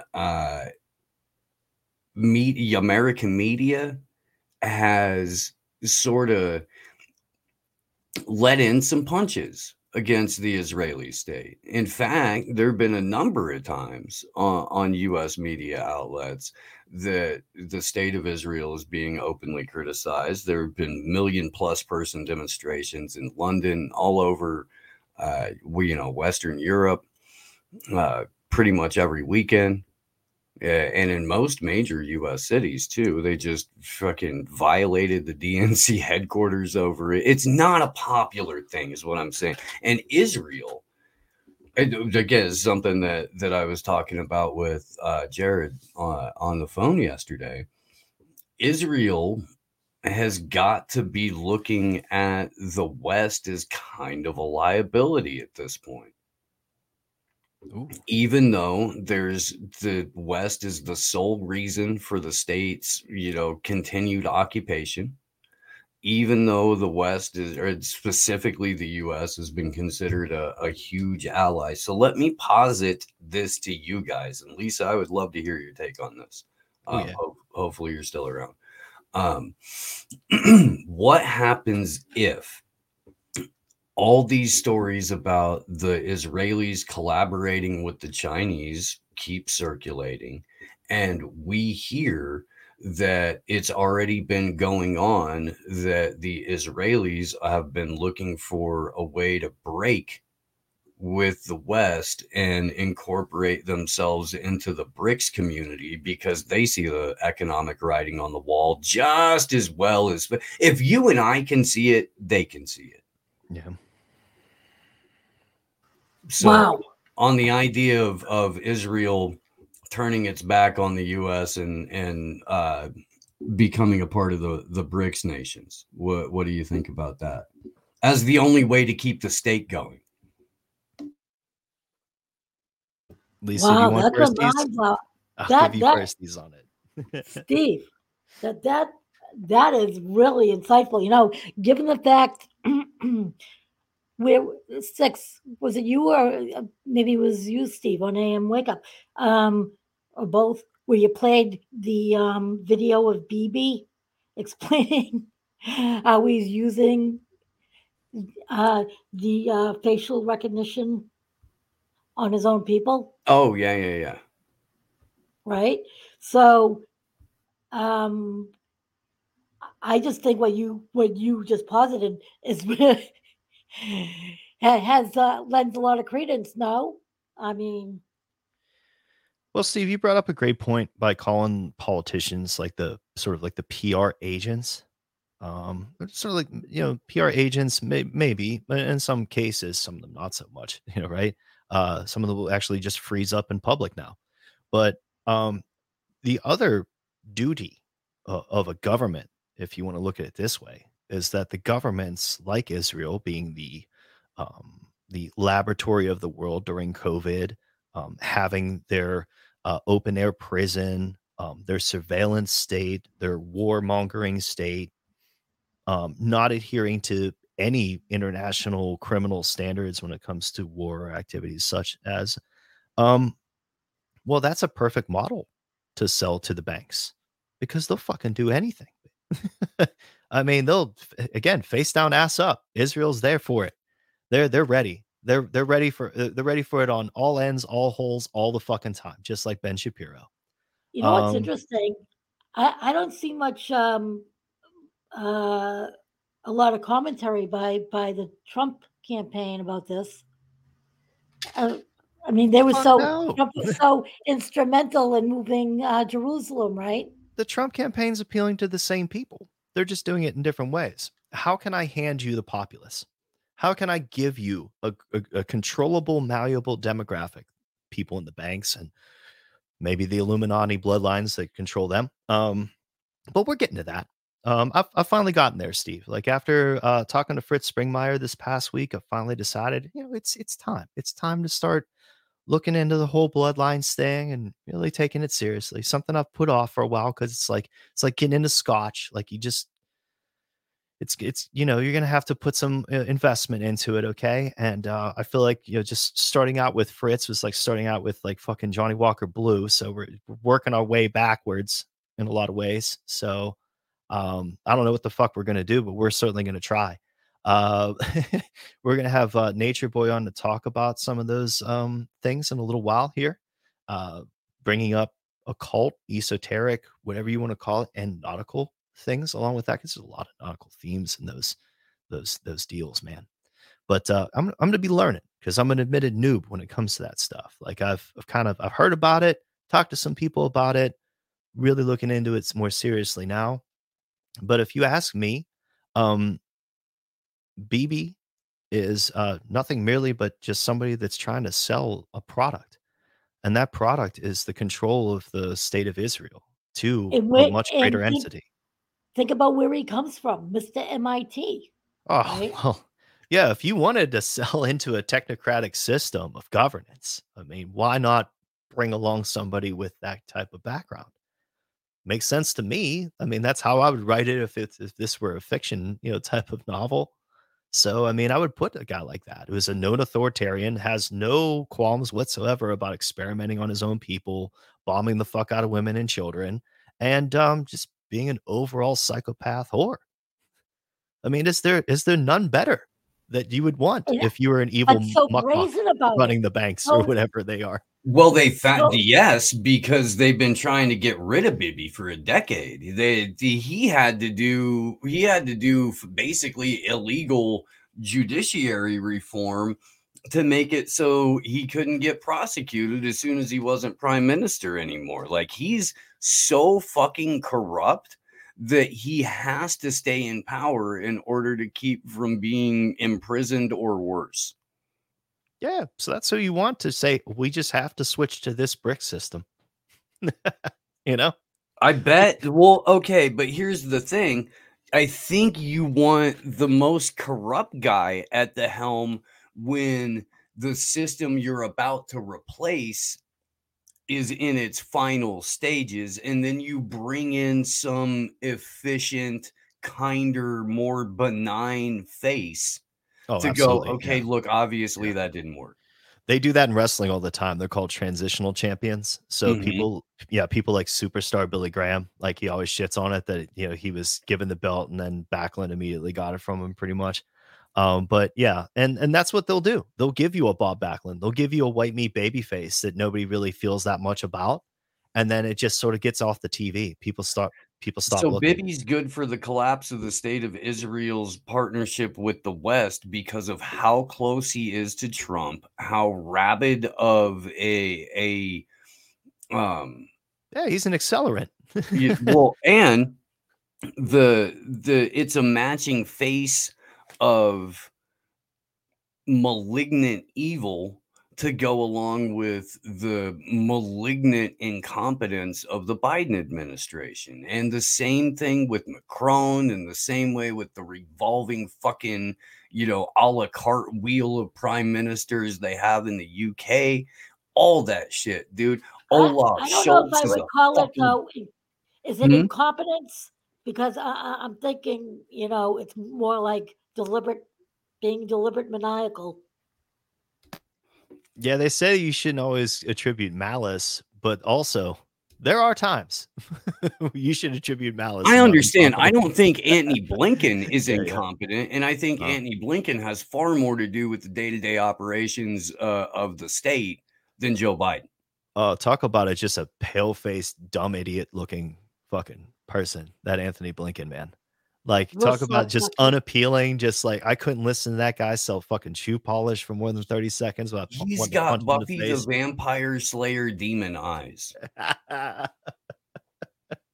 His stepdad was Robert Maxwell's lawyer. They're like creepy furniture salesmen. They're just like the ones that they'll chase you around the store. Like, let me give you my card. As much as Mike Lindell looks like Paul Bearer, yes, yeah. I could do so much. Anthony Blinken Antony Blinken embodies the spirit of that guy so much more than Oh, the venerable crackhead Mike Lindell. oh man, you just the mental notice there. I'm making it verbally that I have to do a thumbnail with That Mike was for you, Lindell's buddy. space That swap. was Oh, for you. that is just so money. Thank you, thank you. But yeah, I mean, when it comes down to this Chinese firm too, like Steve, you've been in this fucking shit for a while. I never really got to ask you about it, and I might as well because I'm about to ask you about it. How do you feel about the whole Uyghur thing?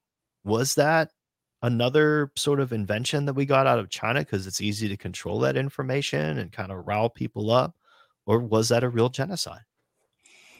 I think that like with most things, the truth lies, somewhere uh around both narratives. You know what I mean? So the US says unequivocally the Chinese have committed a mass genocide against this group of Muslims in their country. It's unconscionable. We can't stand it.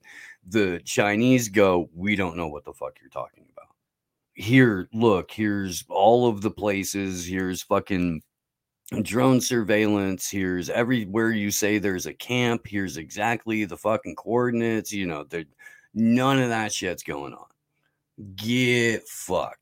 So what I do think is that the likelihood is there's been an element of US backed Chinese Uyghurs that because they're Wahhabists, the Uyghurs are Wahhabist Muslims, which are the exact same brand, flavor, sect, tenet, whatever of Muslim that the US always backs, funds, arms, and trains in all of their destabilization terror campaigns throughout the Mideast and Africa.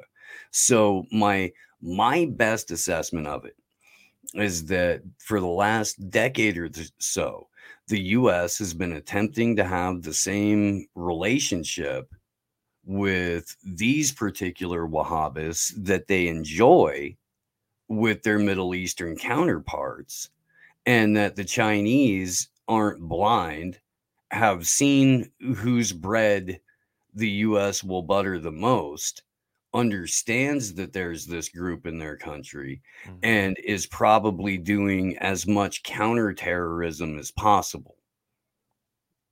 But that is much more likely the scenario than the Chinese government just decided to be anti-Wahhabist specifically or anti-Uyghur specifically, and only the US cares about it. You know what I mean? I got you. Yeah, because I mean, if you're gonna look at it that way in a sort of a moralist, utilitarian way, I mean, there's your revolution that you cannot control because it's another ideology that is outside of your means of control. So you either remove that threat or you allow it to overtake you because the what we talked about last week with some of our friends was is that we talked about Jean Paul Sartre and people of that nature and Foucault after him who sort of espouse these identitarian belief systems and applied towards things like Marxism and communism. And the way that that sort of works ideologically with people is that it ends up fracturing things, just like we talked about with the internet. It fractures things into thousands of different disparate groups now that all have different claims and they're all offended by different things. And we see it in popular culture. We see it right in our face now. With all of that being said, though, some of those groups, if ever given the chance to, like you said, especially if they're of low social status, as the Stanford prison experiment showed many people, that if you give the one of those groups power, they'll exploit it.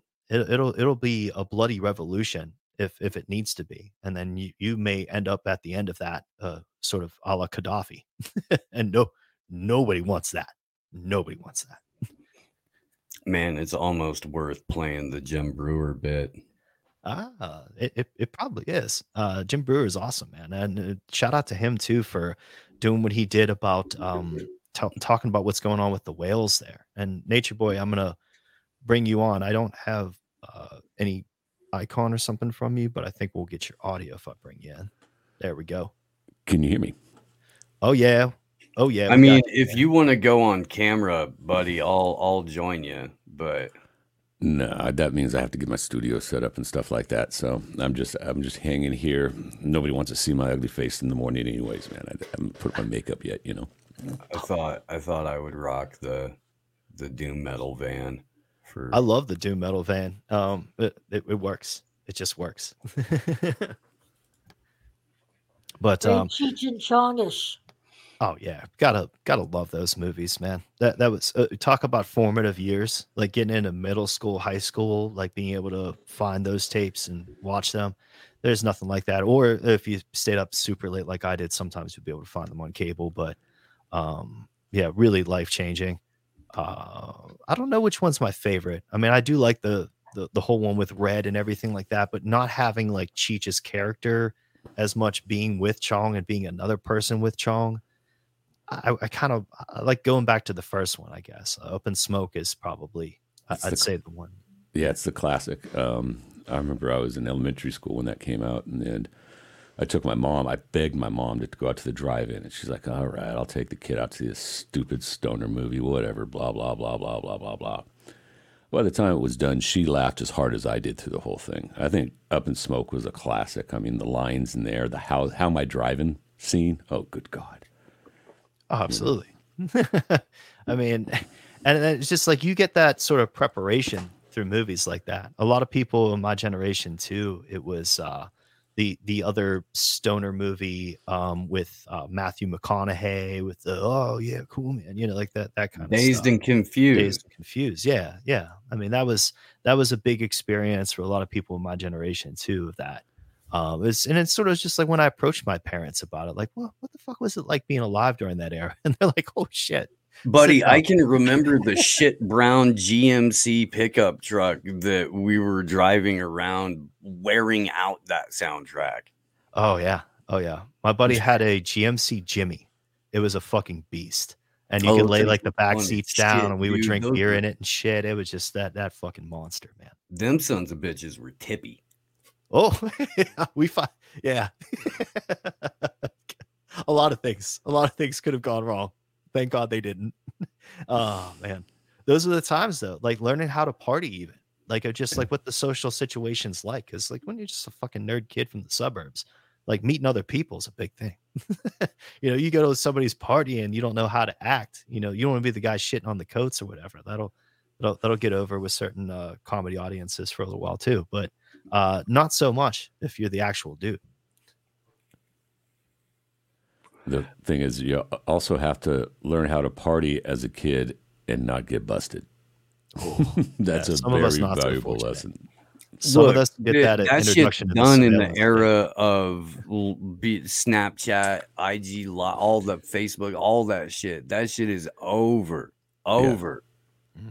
Thank God. Everybody's snitching now. You're getting snitched on when you don't even know you're getting snitched on. And you can't trust none of these motherfuckers to keep their mouth shut. This is all there is. Partying without getting caught is basically done. And as a parent, I gotta say, no, I'm fucking. But I mean, no, dude.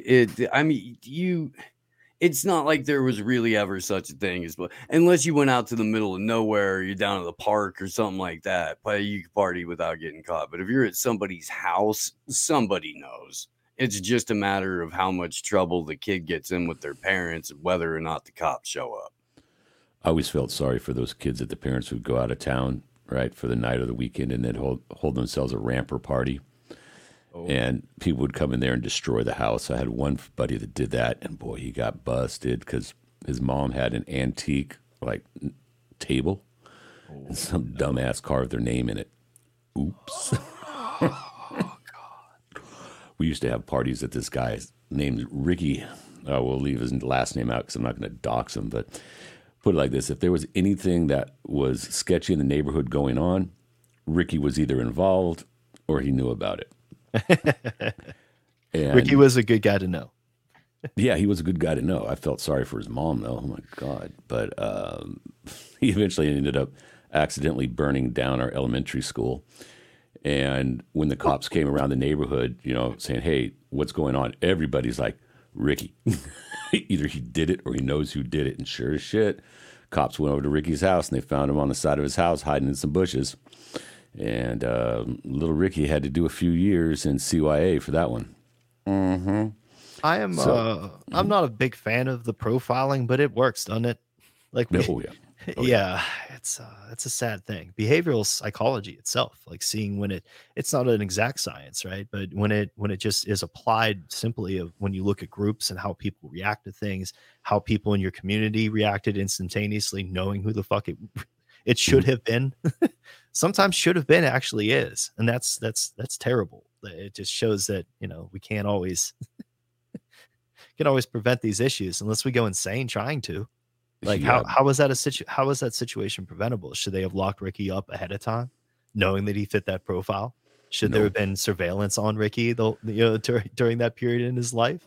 Would that have protected him in the community? No, it wouldn't. But we're living in a whole different age. Thank God we don't have Snapchat and FaceTime and everyone's got a camera, because there's no way I would have gotten away with a quarter of the stuff I did. I mean, my ass would have been plastered all over social media, being doxxed, all the crazy stuff I did when I was a kid, man. Well, somebody had to develop pictures of you naked back then. You know what I'm saying? Yes. Oh, speaking of that, okay, a little side note. I worked at a store that had one of those 1 hour photo processing things. Oh, yeah. And I always found it funny that people that would have nude pictures would not want to send it off to Kodak because, oh my gosh, they might see it, right? So they'd give it to me. And what they didn't realize is I saw every picture that came out. No doubt. No And doubt. it's funny because people would come up there, "Oh, do you have my pictures?" I'd be like, "Your name, please." Yeah, I'd look at it and I'd just smile as I'm handing it to them. Mm-hmm. There you go, darling. There you go. And I always wanted to say, hey, next time, advice, don't do 1 hour because, I saw everything, baby doll. Inadvertently, I wasn't intentionally looking at it, but when I have to put a piece of paper over the output tray of the camera machine so the customers don't go by and see your little nudie butt, you might want to second guess that little situation, if you will, man.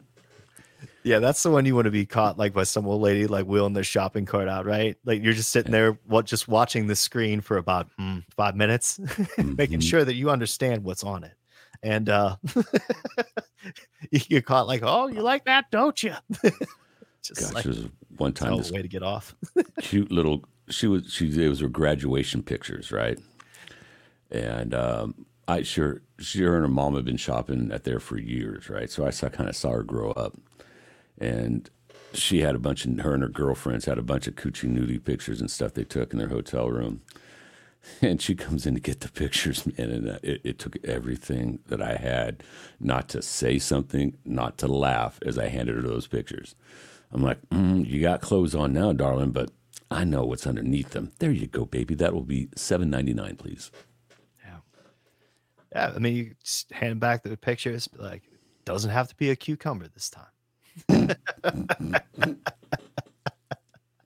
One thing a woman does not want to do is go up to the checkout stand, drop out 2 zucchinis, and when they ask, "How you doing?" reply, "I'm lonely." I had a friend who did that, and she didn't realize what she said until it was done, and it's just like, oh. When she told me about lost it, I was like, "Oh, you did not. You did not." She's like, "Yeah, I did, David. Yeah, I did."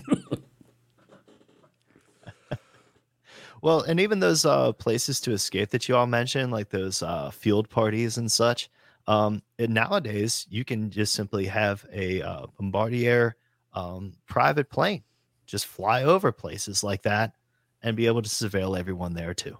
So there's no place to run. There's no place to hide. You might as well just get used to the big old electric eye. This is Bombardier's announcement actually on Yahoo Finance that they're doing this. So this is just like, boom, we're doing this. This is Bombardier Global Aircraft missionized into Saab Global Eye, they even call it. Global Eye. Ooh. Platform. Okay. I added the ooze. But Bombardier's global aircraft, it says, brings its formidable performance into Saab's GlobalEye airborne surveillance platforms, which is a solution equipped with sensors for all air, sea, and land domains. Well, I guess we got to start building underground tunnels. That's that we need to build like an underground type of place, like circa Demolition Man. But then also it says modern business jets are being increasingly recognized as strategic assets for military forces across the world. So yeah, that makes me feel better. I just wanted to share that as the last of the big four to just bring everybody up. There's no place to run. There's no place to hide. I mean, So is this like technology that they're going to start putting on private business jets to help them surveil? Yes. Oh, that's what the article actually says, and that'll be attached to this week's source list. Yes, that's what they're doing, and it even says so. And I can. There's one section I should go back to help point that out at, is that yes, not only are they doing that, but it's because it's more cost efficient. It's too much for them to spend all that money on other aircraft when they can already use what's available. So it says they're prepping. It says more and more countries are prepping for the future by choosing modern, more efficient business jets as strategic assets for their military fleet. Public-private partnership. Even in the air. Public partnerships code for fascism, you mean? No doubt, dude. And doing a global eye. And what type of whose jurisdiction would the global eye fall under, Lisa? Right? I mean, that's the thing. Yeah. I mean, if there's no international body that really presides over the governments of the world not to commit war crimes and surveillance issues and privacy issues such as this, even ones leading to genocide like we just talked about a couple minutes ago, that there's no one come calling for them. Well, I don't think anyone's going after these private public entities either. That's the suck thing about all this. Oh yeah, why don't we just have some more congressional hearings? Yeah, that'll help. Yeah, Jim Jordan will talk real fast. He'll go. Lindsey Graham will go on Fox News in his best Blanche Dubois impression, and talk about how something just needs to be done. After I swear he was drunk in that press conference with Dick Blumenthal the other day. I swear he was. He was so overjoyed at the thought of bombing Iran. He went out and fucking ducked out and had a few. We gonna do it, y'all. I mean, you'd have to if you were in his position, right? Like, I mean, just because, like, did you see that clip though, dude? The first couple of seconds is like, seriously, I'm fucking fantastic going on right now. Like, he's legit altered. I assume it was. He's got like the only existing supply of Bartles and James summertime spritzers. That's what I assume. Oh, that's all. I assume that he kidnapped those two old men back around 1994 and that he's kept them alive somehow, enslaved in a basement on the Graham Plantation in South Carolina, where they are forced to make Bartles and James coolers for him because Lindsay can't live on juleps alone. I can imagine him drinking a nice mint julep, sitting back like Stewie from the One Family Guy, saying it's good to have land. I definitely see him doing that. But no, I mean, when you're in that position though, I mean, the other thing I can think of to play devil's advocate, for good old Lindsay there, is that there also could be someone probably holding a mind control device, just like rolling a little dial up, to put a little bit more punch to the electric shock to that certain part of his brain, that making him do that. Because I think it glitched out with Mitch McConnell a couple months back. Like somebody had the dial all the way up when they turned the shit on. It's like plugging in the vacuum cleaner when it's switched on and you don't know. And it just like, like. Here's what it could be. It could be that before he went to create the resolution, or immediately before the press conference, somebody approached him and said, Senator, if you don't go out there and sell this war, we're going to start leaking all of the pictures of the human pyramids worth of corpses of rent boys that you've created over the last 30 years of public service. So make sure those people are ready to send them bombs. I can only Yep, imagine I'll take that one. the type of Elliot Spitzer type of bullshit. And wasn't there like another deal with like another? I don't think it was a madam this time, but there was didn't somebody flip or something like that where there was a prostitution ring that was supposed to cover Washington? Whatever the fuck happened to that story? It was in the news early. I mean, we talked about it on Monday, I think. What, the high-end brothel? Yeah. Yeah. I mean, are we not going to get pics? Are we not going to get pics from that story? I mean, how does that In Massachusetts, but and all roads lead to Massachusetts, don't they? Oh, geez. Yeah, so many stories. But then, I mean, the other thing too is that we're never gonna. That's one of the things about the evidence. Like, we're never gonna see the evidence. Like, Steve, you've gotten to talk to people like Whitney Webb about certain, the evidence that's out there, concerning Epstein and other things. But for the general public, for the most part, has not seen hard evidence of a lot of these major stories. So, yeah, it's how do we verify the evidence again? It goes back to the text messages being read from your car. How does one know that those text messages were actually sent and or real? A lot of it from me, like these operations that is supposedly, ensnare a lot of powerful people. How can an accusation like that even be floated around on mainstream media for all of us to see and react to? But then nothing ever really comes out. Like, are they fucking with us, Steve? Do they do it just to fuck with us?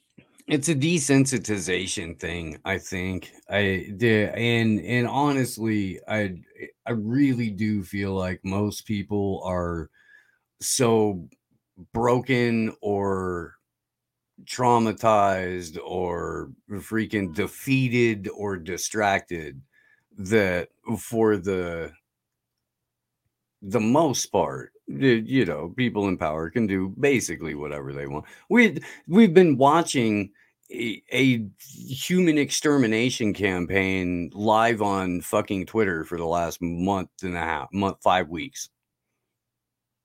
And I mean, yeah, dude, people are saying stuff about it. There are quite literally, but it's not ending it. You know what I mean? They poisoned the planet with a fucking bioweapon and laughed in everybody's faces the entire time, having people do the most ludicrous shit and believe the most ludicrous shit. The hospitals are overflowing with the diseased and dying, which is why they're empty for all of these nurse dance videos. Yeah. Oh, not to mention that all the medical staff that they had to lay off during the so-called pandemic. And the most dangerous time in human history, so we're firing everyone. Exactly. And my whole thing is, I talk to normie friends about it. I'm like, don't you find it peculiar that during the worst pandemic supposedly since 1918, when we should have all hands on deck picking up bodies from the streets, that hospitals are laying off large segments of their staff? And it was interesting because I had to go into my doctor's appointment during that. And normally the medical center is full. There's people everywhere. I walked into it, and I'm not exaggerating, there was hardly anybody there. It was like walking into a ghost town. And I'm just sitting there looking around thinking, man, the place is sure empty for a pandemic. Wonder what's really going on, people. Wonder what's really going on. And it seems to be that the homeless population is immune to it because they're not falling over dead in the street, right? Thank you. That's another thing that I thought about is, wow, if this is so devastating, how come none of the homeless are dying out here? They're living in the most abhorrent conditions you can live in. They're living in tents and eating out of garbage cans, man. And this population is thriving. But this so-called disease is killing everything, including economies, people's jobs, people's lives. And the homeless are thriving. Just one of those things that when you look at a situation, what is a red flag for BS, to me, that is one of them. That's one of them. Yeah, I mean, I think what we all saw and experienced during COVID was, well, that's one of the things that definitely broke me. I could never look at my country or like my culture the same way again. I could never look at certain musicians the same way again. I couldn't look at certain institutions the same way again. I just didn't. I don't feel the same connection to the people in my country and in around me I the had that. same I anymore. had that with my social circle. You know, I was really pre-COVID. I was heavily involved in the arts community here. You know, I was an MC. I was a producer. Blah blah blah blah blah. You know, I was like, you know, everybody wanted me to MC their shows and this and that. My schedule was always booked up. And then COVID came, and I went from volunteer of the year in 2019 for this arts organization I was working with to literally persona non grata. And I have a friend who is still involved in it. She's one of my best friends. And she's always, well, you know, hey, you know, you need to come out more and you need to support the organization. In fact, we were talking about this last week because of the shows, some really good shows coming up. And I looked at her and I says, I'm done with that organization. Liz, how many times have I told you I'm done? Because it's hard, like you said earlier, it's hard for me to look at these people with the same light again, you know? And when I see them in public, they're like, hey, buddy, where you been? Where you been, buddy? You know, hey, long time no see, buddy. And in my mind, not in my voice, because in my voice, I don't want to start static when I'm at an event and I have very little time to enjoy myself and enjoy people. But in the back of my mind, I'm like, y'all were the ones that treated me as a leper. A leper. I even had people push me away. Get away from me. And I just kind of I wish I would have thought this at the time when this dickhead did that. I should have just walked up to him, blew in his face like this. Ooh, unvaccinated breath.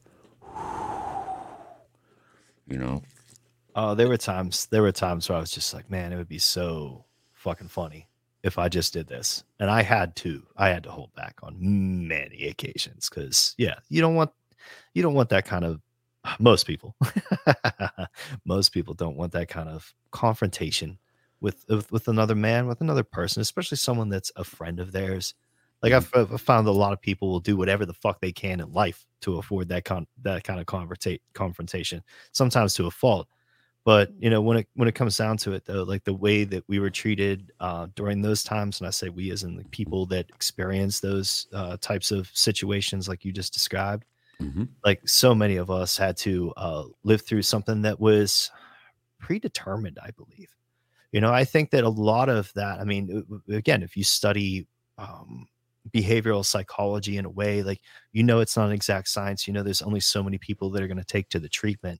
But if you get yourself in a situation where you have like an 80-20 type of deal, like what we see in Israel versus Palestine, or what we see in, you know, the vaccinated versus the unvaccinated, or anything where those lines could be drawn, I think a lot of those are starting to come out as just, well, it's more of a pattern. It's more of a playbook that's utilized. And Nate, you've been in this again, like Steve, you know, for a lot longer than I have, and I'm just starting to finally really explore those questions of who really is behind a lot of this shit. Like who, if COVID was a plan, and it was a plan to get us to 2030, where God knows what the fuck is supposed to happen, then who's running this show? Like, and I've been able to ask people that, and they've kind of pointed me in different directions. And one of those directions from Fritz Springmeier was the bloodlines. And this is something that you and I have talked about in the past too. So I'd like to sort of introduce like a segment where we talk about that a little bit, because I know that that's something that interests you, and it's something you could probably teach me a lot about. I don't know if I could teach you, but we can definitely have fun with it, because it is Friday, and with all the crazy stuff that's been going on here in the last week, I say let's have some fun. So, Six, I sent you a few things. Where do you want to start? I think we should start right off with the pictures, because if you're gonna get people, you get them on the nudity. All right, that's the way my brain works, folks. There's a topic that's come up in past conversations between Natureboy and I, and our friend Tom Cooper from Saturday Night Anarchy. Look out for Saturday Night Anarchy tomorrow night as well at 8 p.m. Eastern. But we talked about like the bloodlines a little bit, and we talked about Barry Obama and whom his daddy is. Who's Or your daddy? yeah, and then also you brought up something about um his mother, and there are some risque photos of this woman available. So, I mean, I figure while we're learning, we might as well show some nudity. So, just a nudity warning for anyone sensitive of that. If you're at work, I don't know why the fuck you'd be listening to this at work, but there's going to be nudity. Okay, so just bear with us here. But yeah, this one. If you're at work and you're listening to this show, then it's okay to see titties at your job. Not at my work. I would say. So this one I'm going to pull up. This is apparently Obama's mother. Yes. Pictured here. So to the listeners out there that aren't familiar with this seems outlandish and outrageous, but these are legit. Little background on Ann Dunham. What's her name? She was a pornographic modeler for, lack of a better term, a gentleman called Frank Marshall Davis, who, amongst many things, was the head of the Communist Party for Hawaii. He was a poet. He was a pornographer. He was a trisexual, means he'll try anything. The guy was a perv. And one of his models was Miss Ann Dunham, who was Barry Soetoro, a.k.a. Barack Obama's mama. So the pictures you're seeing up there are legit. And there's quite a few more. I had to actually go out to find these on Brave because I tried to search them on Google, and they scrubbed that. Google scrubbed it. And it brings into question the whole birther thing. Let's go back to the birther movement where it started. By the way, that was started by Hillary Clinton during the primaries. Mm-hmm. Yes, her campaign is the one that put out the fraudulent birth certificate. He's from Kenya, and they floated that whole story. And say what you will about that wicked woman, she is a brilliant political strategist. So the big question that aroused, and it really took off in the right-wing media, was Obama constitutionally legitimate to sit into that office, having to be a natural-born citizen? In my opinion, and what I've seen is, yes, he absolutely 100% was. But here's the caveat. Natureboy, people might ask, Natureboy, what do you mean? His father was from Kenya and he was born in Kenya. And I'm like, no. His father was not the Kenyan. His real father, and my opinion, and when you look at the photographic evidence, it's pretty apparent, was actually Frank Marshall Davis. And considering that Ann Dunham was one of his porno babes, it makes complete sense. So in that, Frank Marshall Davis was an American citizen, as debaucherous as the man was, which constitutionally allowed Barry to sit in that office. So that's just kind of where I want to start it off, and I want to pass it out to the group and see what everybody else has to say about it. Well, just to start out with, our friend Don Jeffries had a conversation with a woman a few months back that really struck me, and it was about the election of Reagan and just how Reagan got elected by committing treason. So therefore, he should have been not considered the president. So the plausibility of having somebody that should not qualify for being the president actually becoming one, it's pretty fucking high to me. Judging that, I think that it's happened plenty of times in the past. And what is it? What is a fair election even anymore? How is that even calculated? Because Lisa, you sent me something last night about how the Georgia voting machines have been looked at by a certain judge and said that there's no fucking way that this could be considered legit without further investigation. Like these are just wackaloons that we're gathering here. Like these are subject matter experts that are pointing out to us the fallibilities in these systems. And when you read through those fallibilities, you're finding out that they are things like they're still running like Windows 95 on these fucking things. All right. Like XP's being run on these things. That's what I'm talking about. And they're Stuff. still going along. I mean, nothing has changed, right? Yeah. What has So I changed? mean, well, that's the thing with the people start telling me about, when you start talking about these bloodlines and you start talking about why doesn't anything ever change? Well, I mean, maybe it's because it's the same old folks at the top always manipulating these sort of things. And who are those fucking people? Like everybody is going to start pointing fingers, but when people do that, though, you could, and I talked to Fritz about this, is that you can start chasing something you could chase a story for years and find out that it was garbage. You could find out that it was all smoke and mirrors. I even had Fritz send me some stuff about the Knights Templar, because we didn't really get into that all that much, that I'll probably talk about in like a future episode too. But I have a lot of homework to do. There is a tremendous amount of information regarding subjects like this, but even especially tied into people that are considered some of the most powerful people in the world. And more of that you have to reconsider the more that you learn about how these things sort of work. And when I say that the way that these things sort of work too, I had a listener send me an article that I'll probably use for reference, because it's very good in pointing me towards the direction of some of these.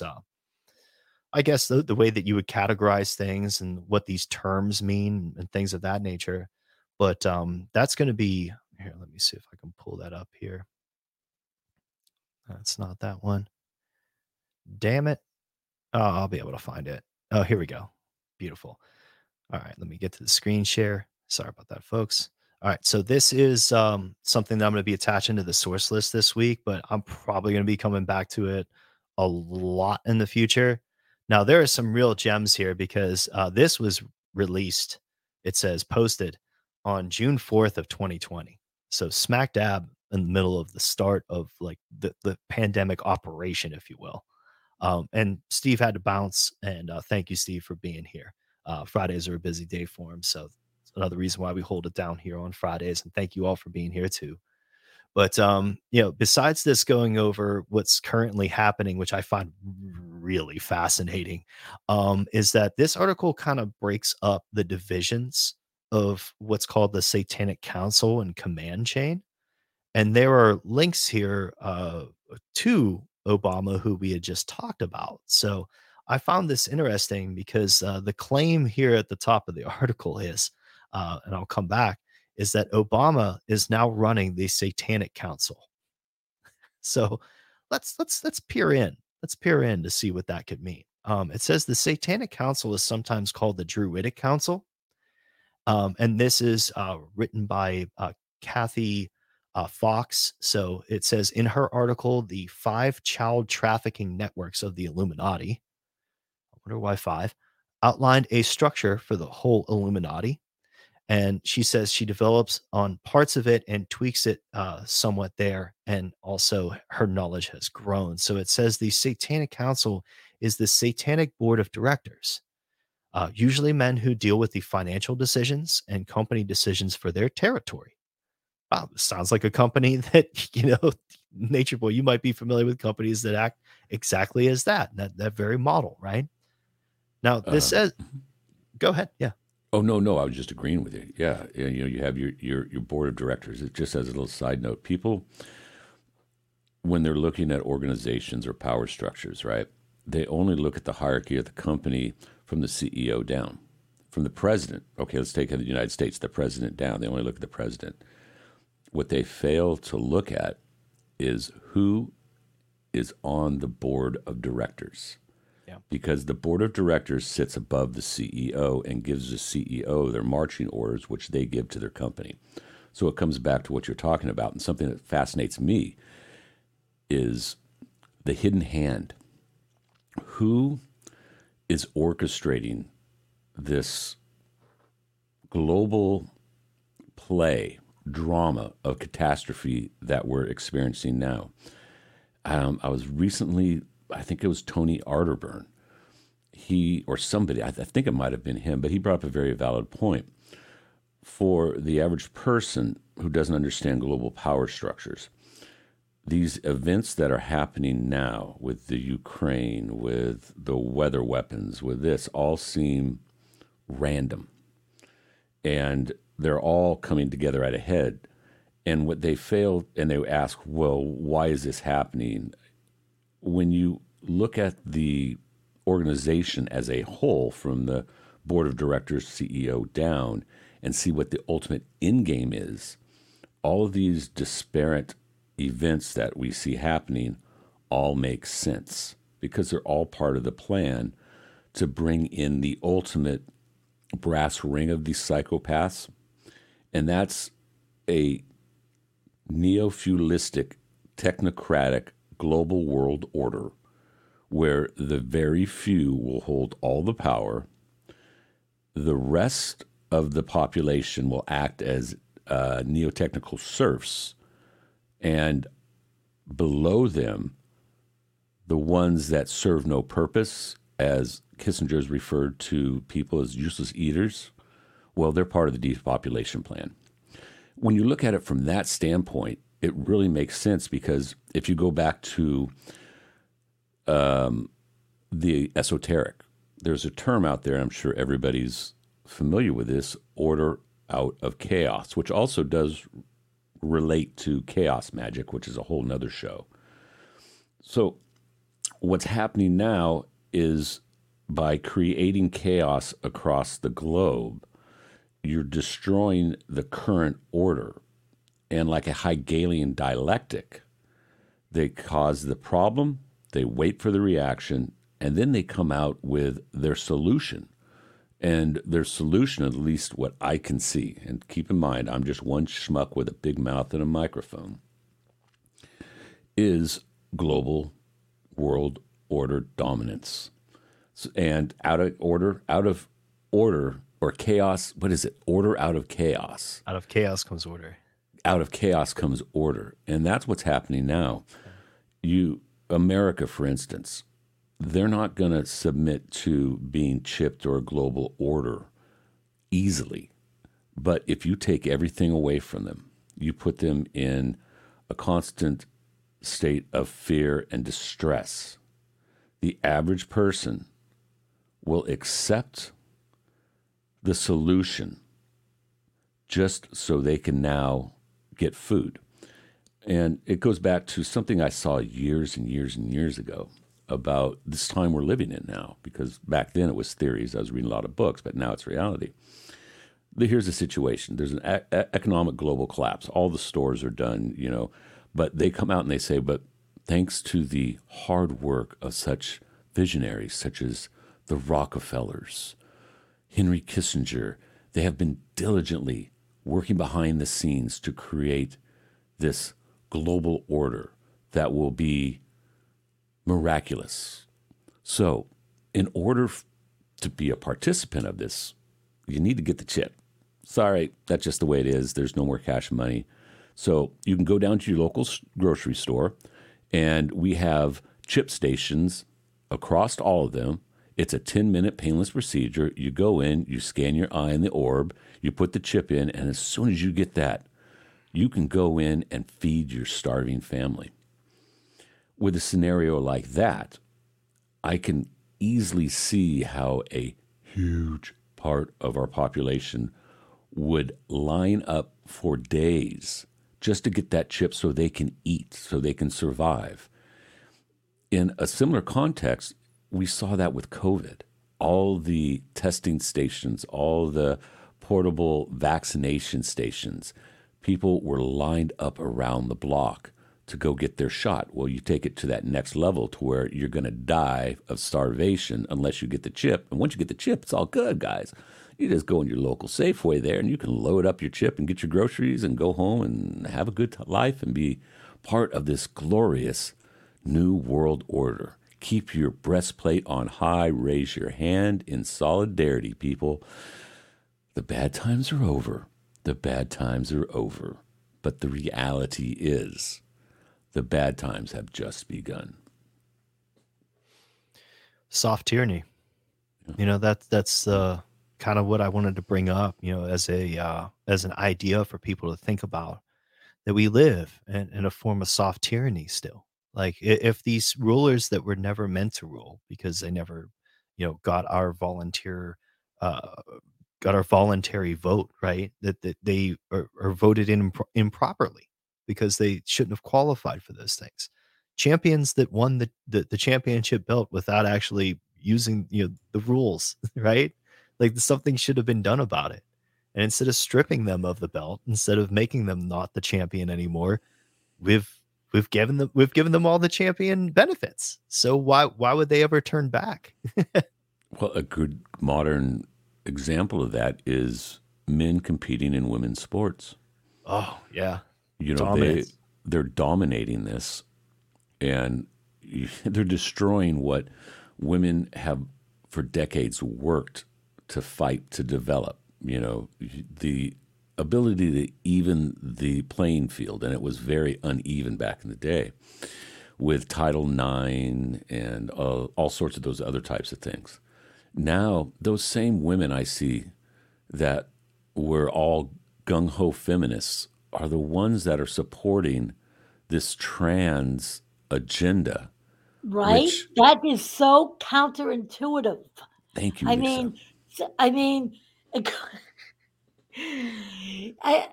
the irony that in the end they're facilitating that. Realistically, you're allowing the man to be on top again, right? Yes. I mean, And you're cheering it on. Worse, worse than cheering it on and facilitating. Mm-hmm. And they don't even see it. That's the thing about it, is they're braiding their own rope. And I have a friend who is, she's pretty woke, and I brought that up, and she's defended it. Here's a case in point. When the laws legally were changed, it says a man can now enter a woman's bathroom. I was appalled by it, and we got into a heated discussion over it. And she's like, "Well, she was for it. She was for it." And my thing is like, men are pigs, darling. You don't understand. I'm a guy. I ain't a pig, but I know a lot of them that will take advantage to this to the fullest. And now you're defending this ability for them to do it? It just is so counterintuitive to me. I have a hard time wrapping my head around it. That's all I'm trying to say. Well, they redo the playing field, like the platform itself. So the idea of taking women and putting them in those particular divisions was to even out the results. Because if you have a person, doesn't matter what sex they are, like you put a guy like Brock Lesnar's size in the cage with somebody Rey Mysterio's size in a real fight, it's not going to be pretty for very long. And what happens with that is that then you take away the actual equality in the name of equality, which is you got to think, if there is something such as satanic, that would probably be it. And then you also put it in its place your own new system of rules that is contrary to the prior system of rules. So therefore it breaks everybody in the system of the recognition of what real rules are, who's supposed to be in charge, and how shit's actually supposed to work. And I think people just throw up their hands, and then that's how you end up in such a immoral and unfeeling and unempathetic system that just allows genocide if necessary, just because it's easier to get food. Yeah. The Jones Plantation, which is a fantastic movie. If anybody hasn't seen it, go out and rent it. It's so prolific and it's funny. But I lost my train of thought on that one. So good God, I hate it when that happens. But yes, there's a line in there, and I have to paraphrase it. It says, most people will rather believe a convenient lie than the inconvenient truth. And it's very true, very true. And I think COVID proved that point, that there's still a lot of people that still buy into the narrative 100% when all the evidence is out there, all the data, all the studies show that the shot was neither effective nor safe. But these people will still cling to that inconvenient lie that the vaccine saves lives. Oh, the appeal to authority. That too, because it undermines the whole thing of them, like the unsettling idea of the fact that you have money stripped from your paycheck. If you're the average person out there listening, you have money stripped from your paycheck to pay for your protection, and this is the fucking protection that you really get.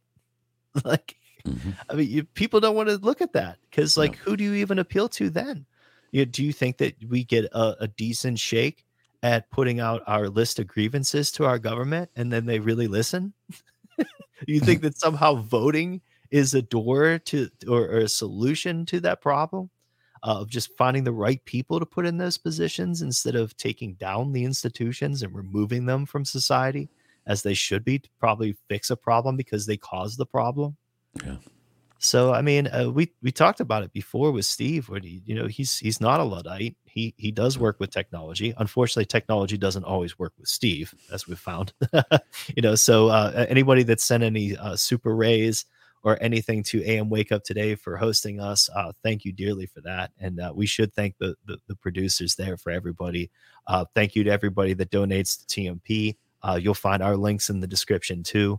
But make sure to take care of our friends over at AM Wake Up for having us if you're on their platforms, because we like having them around, but shit breaks sometimes. Okay. Like not everybody's laptop just runs forever. Sometimes, just the hard drive will poop out on you or something like that. Not everyone's microphone was built to withstand a tank such as Gomez running into it or something like that.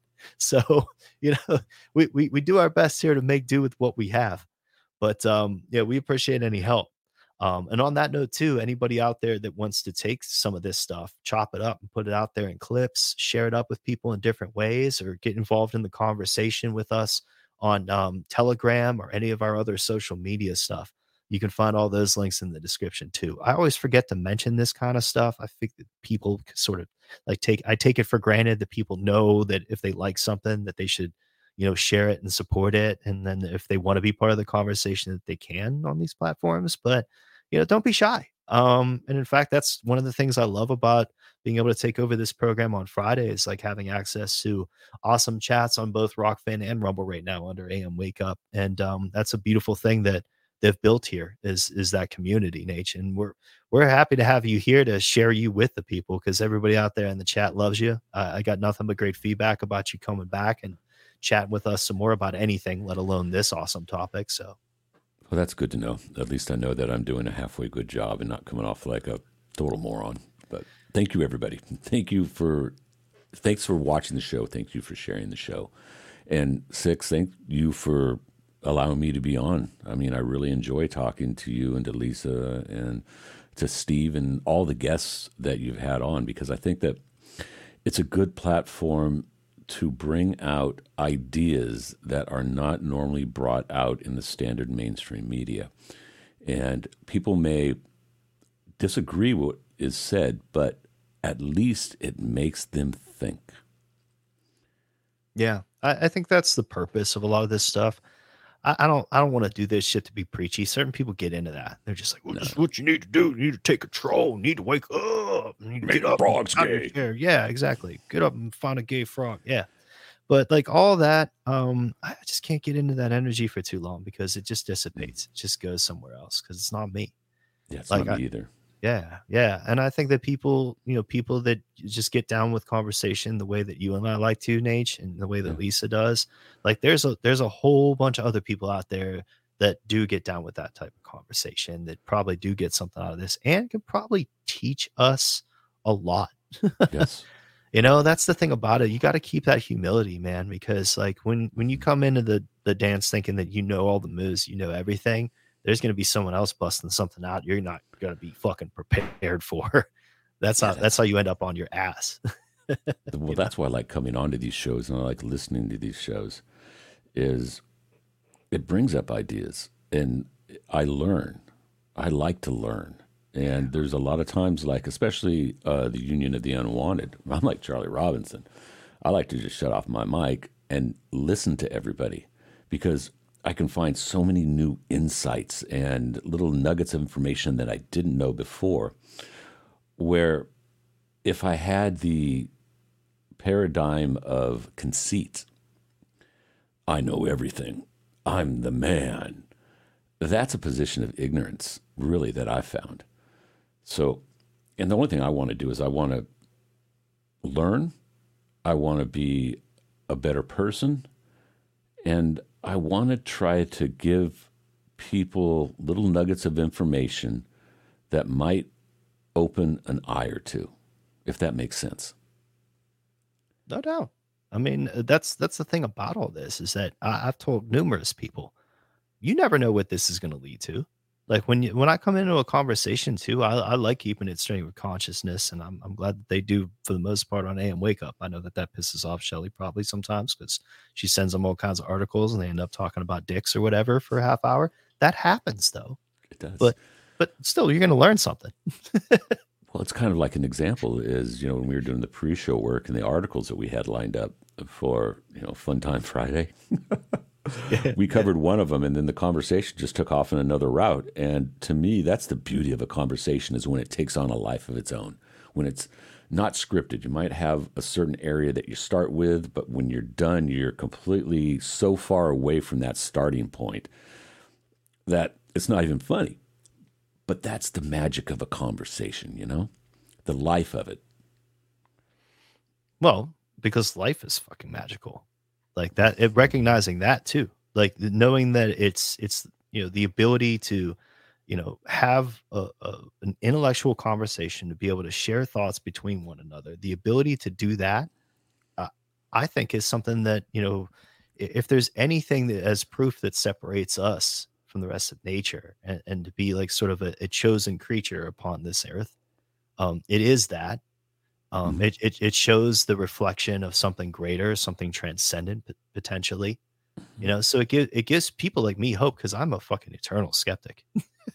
I mean, I don't really ascribe to any one faith or thought whenever it comes to those things, other than understanding that I don't know shit.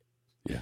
So it really has been enlightening to talk to a lot of people that at least have done a lot more legwork whenever it comes to researching where this all leads. And, I'm hoping that we can continue these types of conversations in the future and make them fun because like you should be able to laugh at the fact that Obama's mom was a hoe. Exactly. Like, if nothing else. It's proof. And then if they're like, oh, I don't believe that. You're just a dumb conspiracy theorist. Oh, yeah, why don't you take that tinfoil hat off there and come to the real world? And I'm like, oh, by the way, here's a picture. Oh, here's another picture. Oh. But, and just to see their mind kind of break. And it's like, yeah, makes you think, don't it? Makes you think that Obama's mom is a hoe.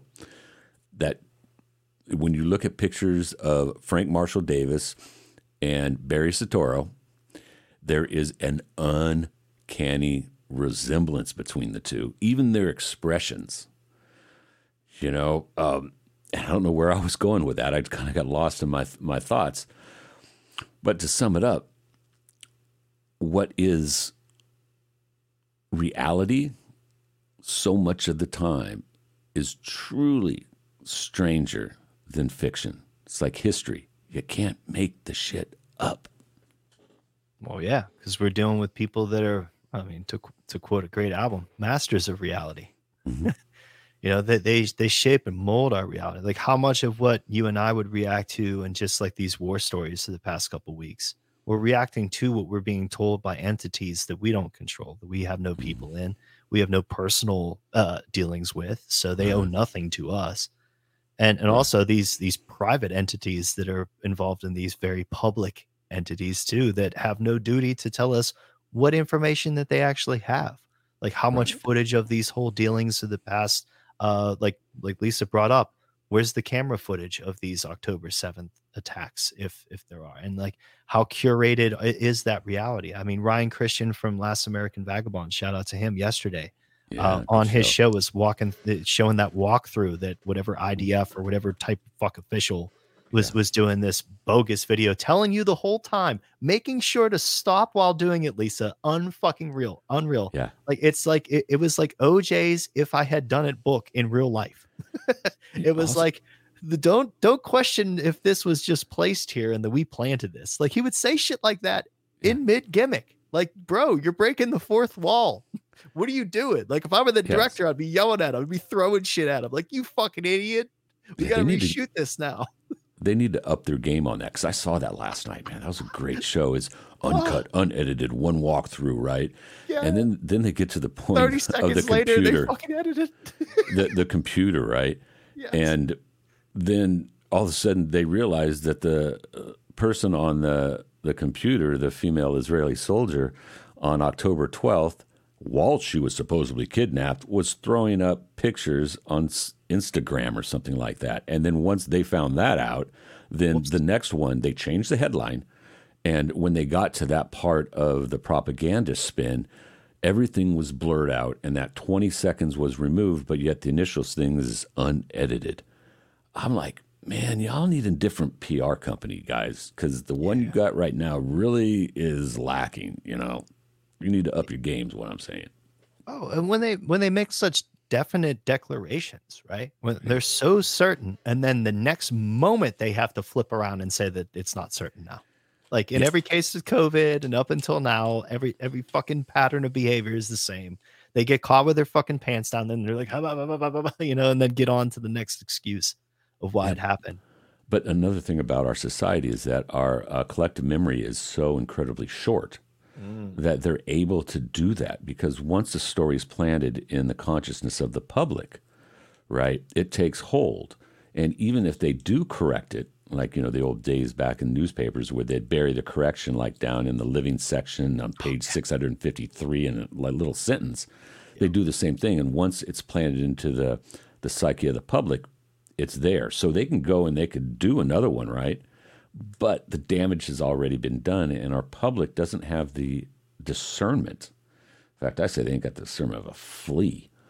No matter what you tell them or show them, once that idea has been implanted, it's there for good. Kind of like the COVID thing, you know? You try to go up to these normies that are still wearing masks and saying, do you realize that has no effectiveness? And you could lay down fact after fact after fact. And they'll look at you with glazed over eyes and call you a batshit crazy tinfoil hat wearing conspiracy theorist, and you are killing Granny. Get out of my face, as they walk away with 2 Band-Aids on their arm and a mask on their face. Yeah, it's funny because I was reading an article the other day about Lloyd Austin. And Lloyd Austin, I remember as being a very high-ranking military person. So I think he's fuck me if I forget, but I believe he's a general. Okay. He was during COVID. This motherfucker was surrounded by people wearing masks. He wore 2 masks and a face shield, vaccinated, and still got COVID. How could you let somebody with that little fucking brain power run a military operation of any sort? I don't care if it's playing like Command and Conquer or fucking old school, like, Solid Snake. Like fucking what was those things, Heavy Gear and all the other shit. Like, I wouldn't let them run that fucking video game. I wouldn't let them run that shit, let alone the actual military. Those fucking morons. Yeah, well, I think the difference, it almost makes me want to harken back to the Dick Cheney days. At least those psychopaths were competent psychopaths. Okay? Yeah. They knew what they were doing, as soulless as those bastards are. This new breed of psychopaths are incompetent. They're just as psychopathic, but they're stupid. Yeah. And these are the ones that are running the show, people. You know, at least with Cheney and them, they knew what they were doing. These assholes, half the time, don't know what, well, our president's a good example. That's some bitch. They drug him up. He doesn't know what fucking state, city, or room he's in half the time. Yet he's running the world, and not the world, but the United States. Everybody knows the guy is riddled with dementia. But by design. It's all by design. Humiliation ritual. I think it is, Lisa. I think it's a humiliation ritual, and it's by design. I mean, look at Fetterman. You know, here's this big moron who should be recovering in a rest home after his stroke, but they bring him on a national stage, and he wears a hoodie and gym shorts And then they go and they try to change the rules of the Senate to allow casual clothing for this walking, barely talking humiliation ritual. I just remembered it was Metal Gear. How dare I? How dare my I gosh. forget that fucking shit. I played that for so many fucking hours when that shit came out for PlayStation 2. Oh my God. But what a loss of time though, sometimes. Like when you look back and you're like, oh, I spent that much time on that game? Holy fuck, what happens to people? I mean, that's why, it was always like sort of like when people tell me I get too wrapped up into this stuff, oh, you don't want to spend too much time on that. Like, yeah, you can look back and say, well, I spent a lot of time on that. But Nate, I'm probably not going to look back at this conversation and many others I had doing this like it, and say that I regret spending my time that way. Because I think that this does lead towards something. I think this is an exercise in a way for all of us. This is cathartic for all of us. But I do think that what we leave behind, if thought provoking in any way, is worthy of being archived and being available to people for as long as at least we can get away with that shit. Mm-hmm. So why don't you tell people where they can find you? And then we'll start getting everyone's just final takeaways for this episode too, because we just hit one. But where can they find you, Nate? I could be found on Twitter at The Real Natureboy. And that's about my only social networking platform right now that I'm using. And I use it only for, shows and stuff like that. I am in pre-production for my very first show, Naughty by Nature with Nature Boy. And Naughty is spelled Nauti as in nautical. And anybody that knows me knows that's very fitting. And it's in pre-production. I'm hoping to get it up and going by the first of the year. And the one thing I'm learning is everybody on this panel has done a show realizes there's a lot of work to putting on a good show. And I'm finding that out firsthand. But other than that, that's where I can be found. Hopefully the show will be up and going. And when it is, I would love to be back on here and talk some more crazy, funky stuff with y'all. Yeah, man. And especially about these bloodlines things, because this is like getting into some, understanding some finer things. I think when anybody who pursues their own sort of search for what is real, and a lot of people in the chat brought up what the fuck is truth. Yeah, it's hard for any one person to even sit here and define. And if they did, I'd probably have a lot of problems with it. You know what I mean? It's hard. It's something really hard to pin down.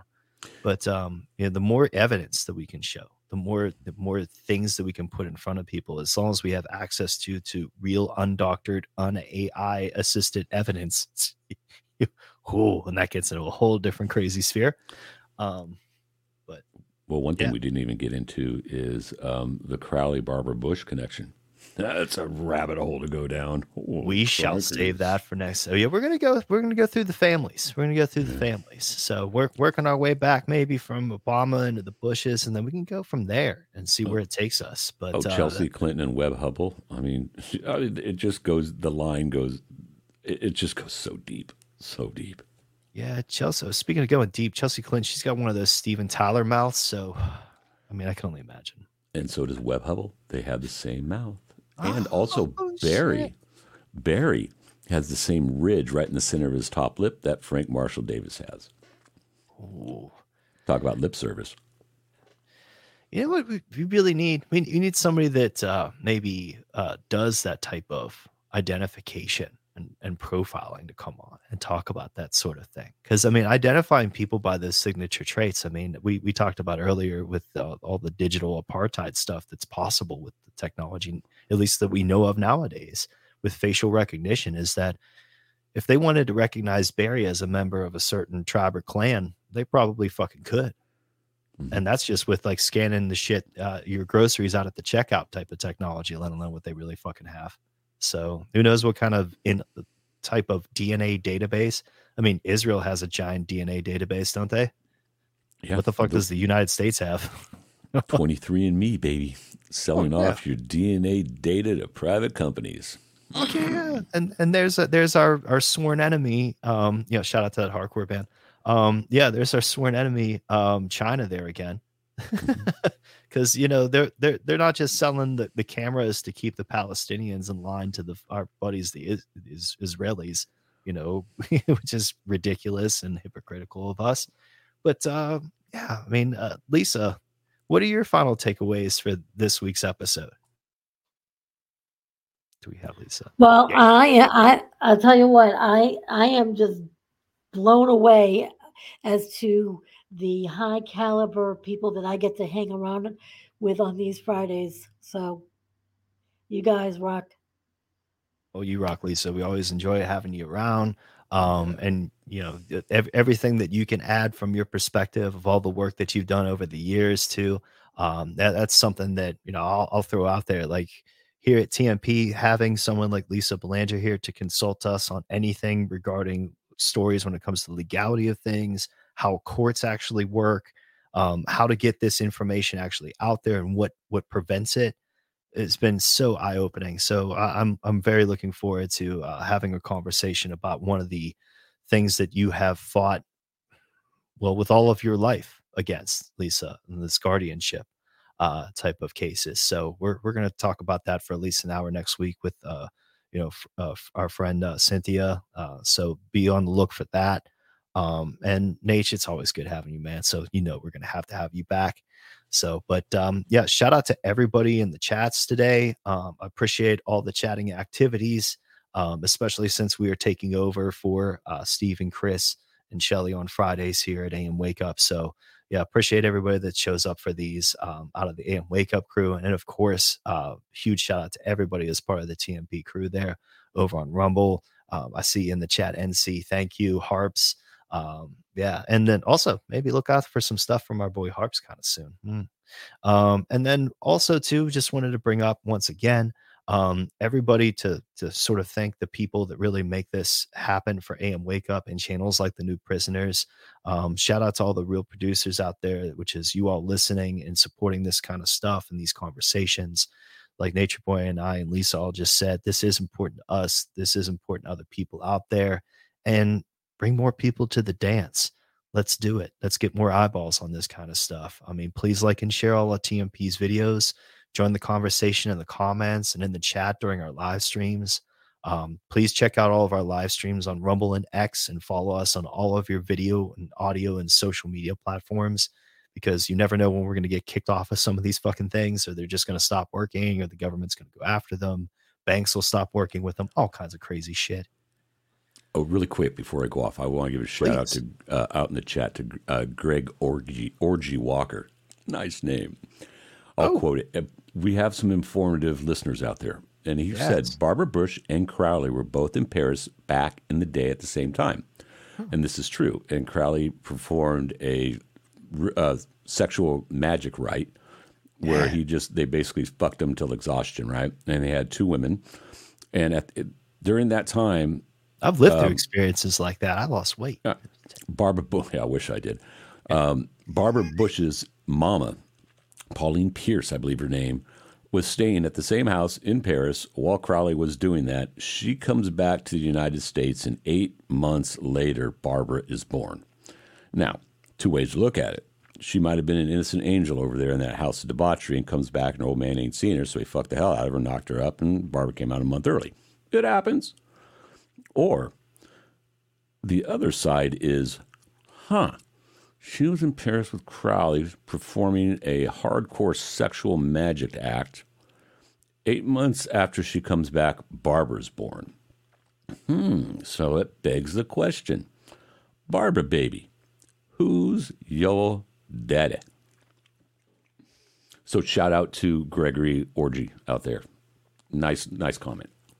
Hell yeah. No, I see Greg in the chats all the time. He always has good shit to say. So yeah, thanks for adding that. And I told you there's some smart motherfuckers in these chats. They're out there. They're gonna teach us, man. And we learn from one another. And what makes a good teacher, at least in my opinion, people willing to share information like that'll link you to something that you can explore on your own. So I really appreciate people that do that. If you drop links, if you have links to things, if you have pictures like Nate was able to share with me and articles and stuff like that, that'll all be attached to this week's source list on Substack. If you folks aren't familiar with Substack, it's another social media type platform, but it's really unique because it allows folks like ourselves to catalog information, and the way that I do with the source list, but also put writing out there and also share little clips. So, if you want, I'll go on over to Substack and look up number 6 TMP and subscribe to me there. You'll find a copy of this week's source list that's going to have all the articles, pictures, and other things that I can include in there. Now, I have found with Substack, it's kind of hard certain times with links to pictures and everything. So what I'm going to do is that I have a backup website that you all can check out. That backup website is going to be what we call the TMP document vault. So when it comes to certain pictures, PDFs, and other files of that nature, we have a free platform on Subscribestar that you can just go and subscribe to for free. All right. And that'll give you access to all the different pictures and videos and PDFs that we can post. I even have some pictures here that were sent to me about the recent Free World NYC event and stuff like that I've put up there too, just for preservation. So all sorts of things. But Lisa and I also intend to use this for court transcripts. So people that are involved in court battles, like the people we're going to talk to next week with Cynthia. And then also we're going to start looking to work with some other researchers on some different stories too coming up here in the future. I believe in December, you should look out for Jack Nuga on Twitter is going to be joining us. He's going to be talking to us about the Maximus company that I brought up on another stream many months ago, but we're finally able to link up with him and get maybe a Sunday set aside that we can link up in December. I think that's going to be early on in December, if I'm not mistaken. Let me find my fucking calendar so I can figure shit out, because I don't have that all in my brain. Yeah, I think Sunday, December 3rd, we'll probably be looking into doing that, but I'll make an announcement next week. And then going on in December too, look out on TMP Live from our friends over at Geopolitics and Empire, Hervoye. I think I'm saying that sort of right. I'm going to work on it in between though. But Hervoye, the host of that show, Geopolitics and Empire, along with his friend David Navid, is going to be joining us. And we're going to be talking about who really runs the world there too. That's going to be a really interesting conversation with those two. I've checked out other prior conversations with both of them and blown the fuck away by both of them. So cannot wait. But yeah, and then I believe Andy Rouse, who has just recently been on AM Wake Up, will be joining us too. Because I want to look more into this bloodline stuff, Nate, that you and I are into, and that's going to be a fascinating conversation to talk to him about things like the Box Saga and Antiquity, which I know more about Antiques fucking Roadshow than I know about Antiquity. Okay, so that'd be a good. I'd love to hear that. Fuck yeah, that sounds real fascinating. That's what we're looking for here on TMP, is this type of conversation. So we appreciate everybody being here for it. Thank you very much for all of the support that we've gotten from the AM Wake Up crew and the TMP crew during all of this and our sort of journey into these topics too. It's not just all about the politics of the day. It's about history. It's about learning. It's about understanding what we're dealing with and what we can do about it. And I think that AM Wake Up's always been onto something about that, about having a free and open platform for people. It's uncensored, and also starting to do public meetups, man. There's nothing more exciting than that. And on that note too, before you run, Nate, because I don't want to keep you all fucking day, man, even though I could talk to you all day, brother. I'm good. I'm good, man. I'm good. Go on. I wanted to bring up this one too, that Narcopolco is back on. Thank God. Hey, speaking of that, I just got hold of the condo owner down there in Acapulco. Really? Yeah, I had to ask him. I was like, dude, is that unit still available? Because the eye of the hurricane went right through there. Okay. And fortunately, he says, yeah, man, it only suffered minor damage. It's getting repaired, so it'll be good to go when you come down in February. Oh, that's good news, man. That's really good news for you. Yeah, absolutely. And I'm glad it's still on. We could have a whole conversation and a show on that peculiar weather event that hit Acapulco, the strongest storm to ever hit the Pacific coast. And from what I understand, and I could very well be wrong, there was no rain in the hurricane. Shh. Yeah, no rain in the hurricane. You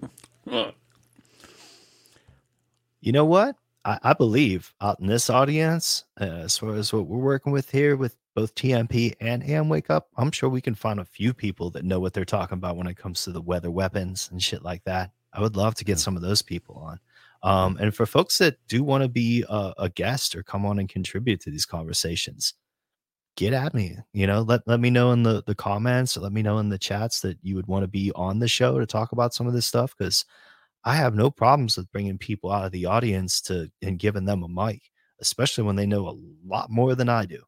Like, this isn't one of those shows. Like, everybody's welcome, especially if they have information like that to share with everybody else.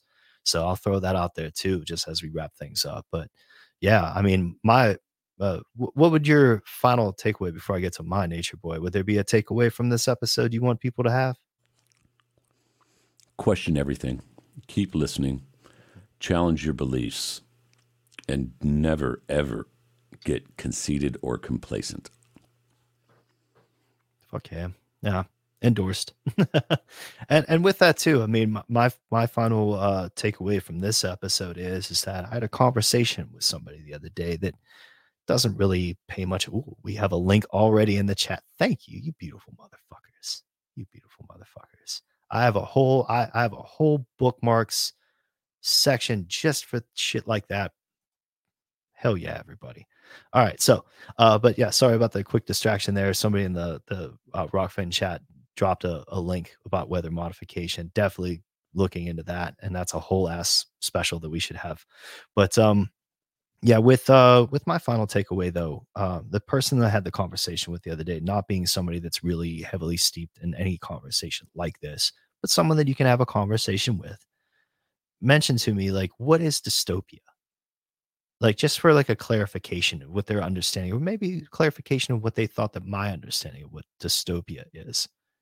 And I explained to her that dystopia is whenever, at least in my mind, that you ask another entity to do something for you and it spirals out of control. That you wanted to be safe at the grocery store, you wanted to be able to check in and out and not have problems, but from that became something that involves both the human condition, some form of sickness that happens with power, and then just the aberrations of the creation of man. Like the crazy shit that we can come up with that just doesn't flow in the natural world and flows against what should be considered natural. So that's kind of what I gave her as a explanation there. Now, I don't know if that left her anywhere. Probably not. But just that's what I think of when I think of dystopia. I just think of shit just getting out of control. And I think that conversations like this help put it in perspective so we have a little bit more of an understanding of where this is headed. But yeah, the world is a mystery. Reality is truly stranger than fiction. And as Bill Hicks says, it's just a ride. That's all. It's just a ride. No doubt. Well, thanks for being on the ride today with us, folks. We're going to head out. Sorry about not a super long overtime today, but we will be joined, I'm sure, by Steve and maybe Chris or Shelly even next week too for a little conversation. Shit, it's going to be Black Friday, and holy fuck, we're getting all kinds of great links in the chat. I don't want to see now. I don't want to stop because you all are showing me all these great links that I'm bookmarking for a future weather modification special. So thank you all for being the research team involved in that. Fucking really appreciate it. Also wanted to throw out there too, because I almost forgot because I'm horrible at promoting things. I think I should know better by now. But not only is Saturday Night Anarchy happening on Saturday night, as you could probably tell from the title, 8 p.m. Eastern with our friend Tom Cooper and a whole bunch of great guests each week. And that's the type of show too, which is like, that's our open mic of the fucking week. If anything, like, jump on that show. The conversation can go anywhere. It's a fun time. Tom is a perfect host. And we love having him at TNP, but we are also going to be doing a Kennedy assassination 60th anniversary special next Wednesday here on AM Wake Up. So just letting people know what's going to be going on. And then on top of that too, We're going to have our friend Don Jeffries to talk about the 60th anniversary, and that's someone that's uh, written extensively and spent a lot of time of his life, really, on that particular subject. And really, anybody else that's put in that much time on the JFK assassination, I would love to speak to on that.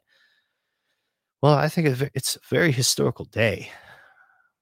Not a lot to celebrate, but I'd rather be with friends talking about it, Nate. I mean, what are your thoughts on the 60th coming up? I mean, you've probably talked to I'm just guessing you've probably talked a lot about the JFK assassination in your time doing this. Not a lot. I know that there's a lot of the Lancer conferences are coming up. There's a lot of things going on. I really don't have a lot to say about it, except it's just an early example of the hidden hand at work, and that hidden hand is still working today. The names may be different, but the organizations are still the same. You know what? After talking to some of the people I've talked to recently, I can see exactly why that needs to be said. I really do. Yeah, it's going to be a different day to reflect on just like what our country means, who's in charge of it, what really went down in the 20th century, and all like a lot of the sort of things, and even like the weather manipulation that we talked to that goes back to Kennedy, probably before him. But I know that I remember seeing something that he was involved in all of that. So in some way.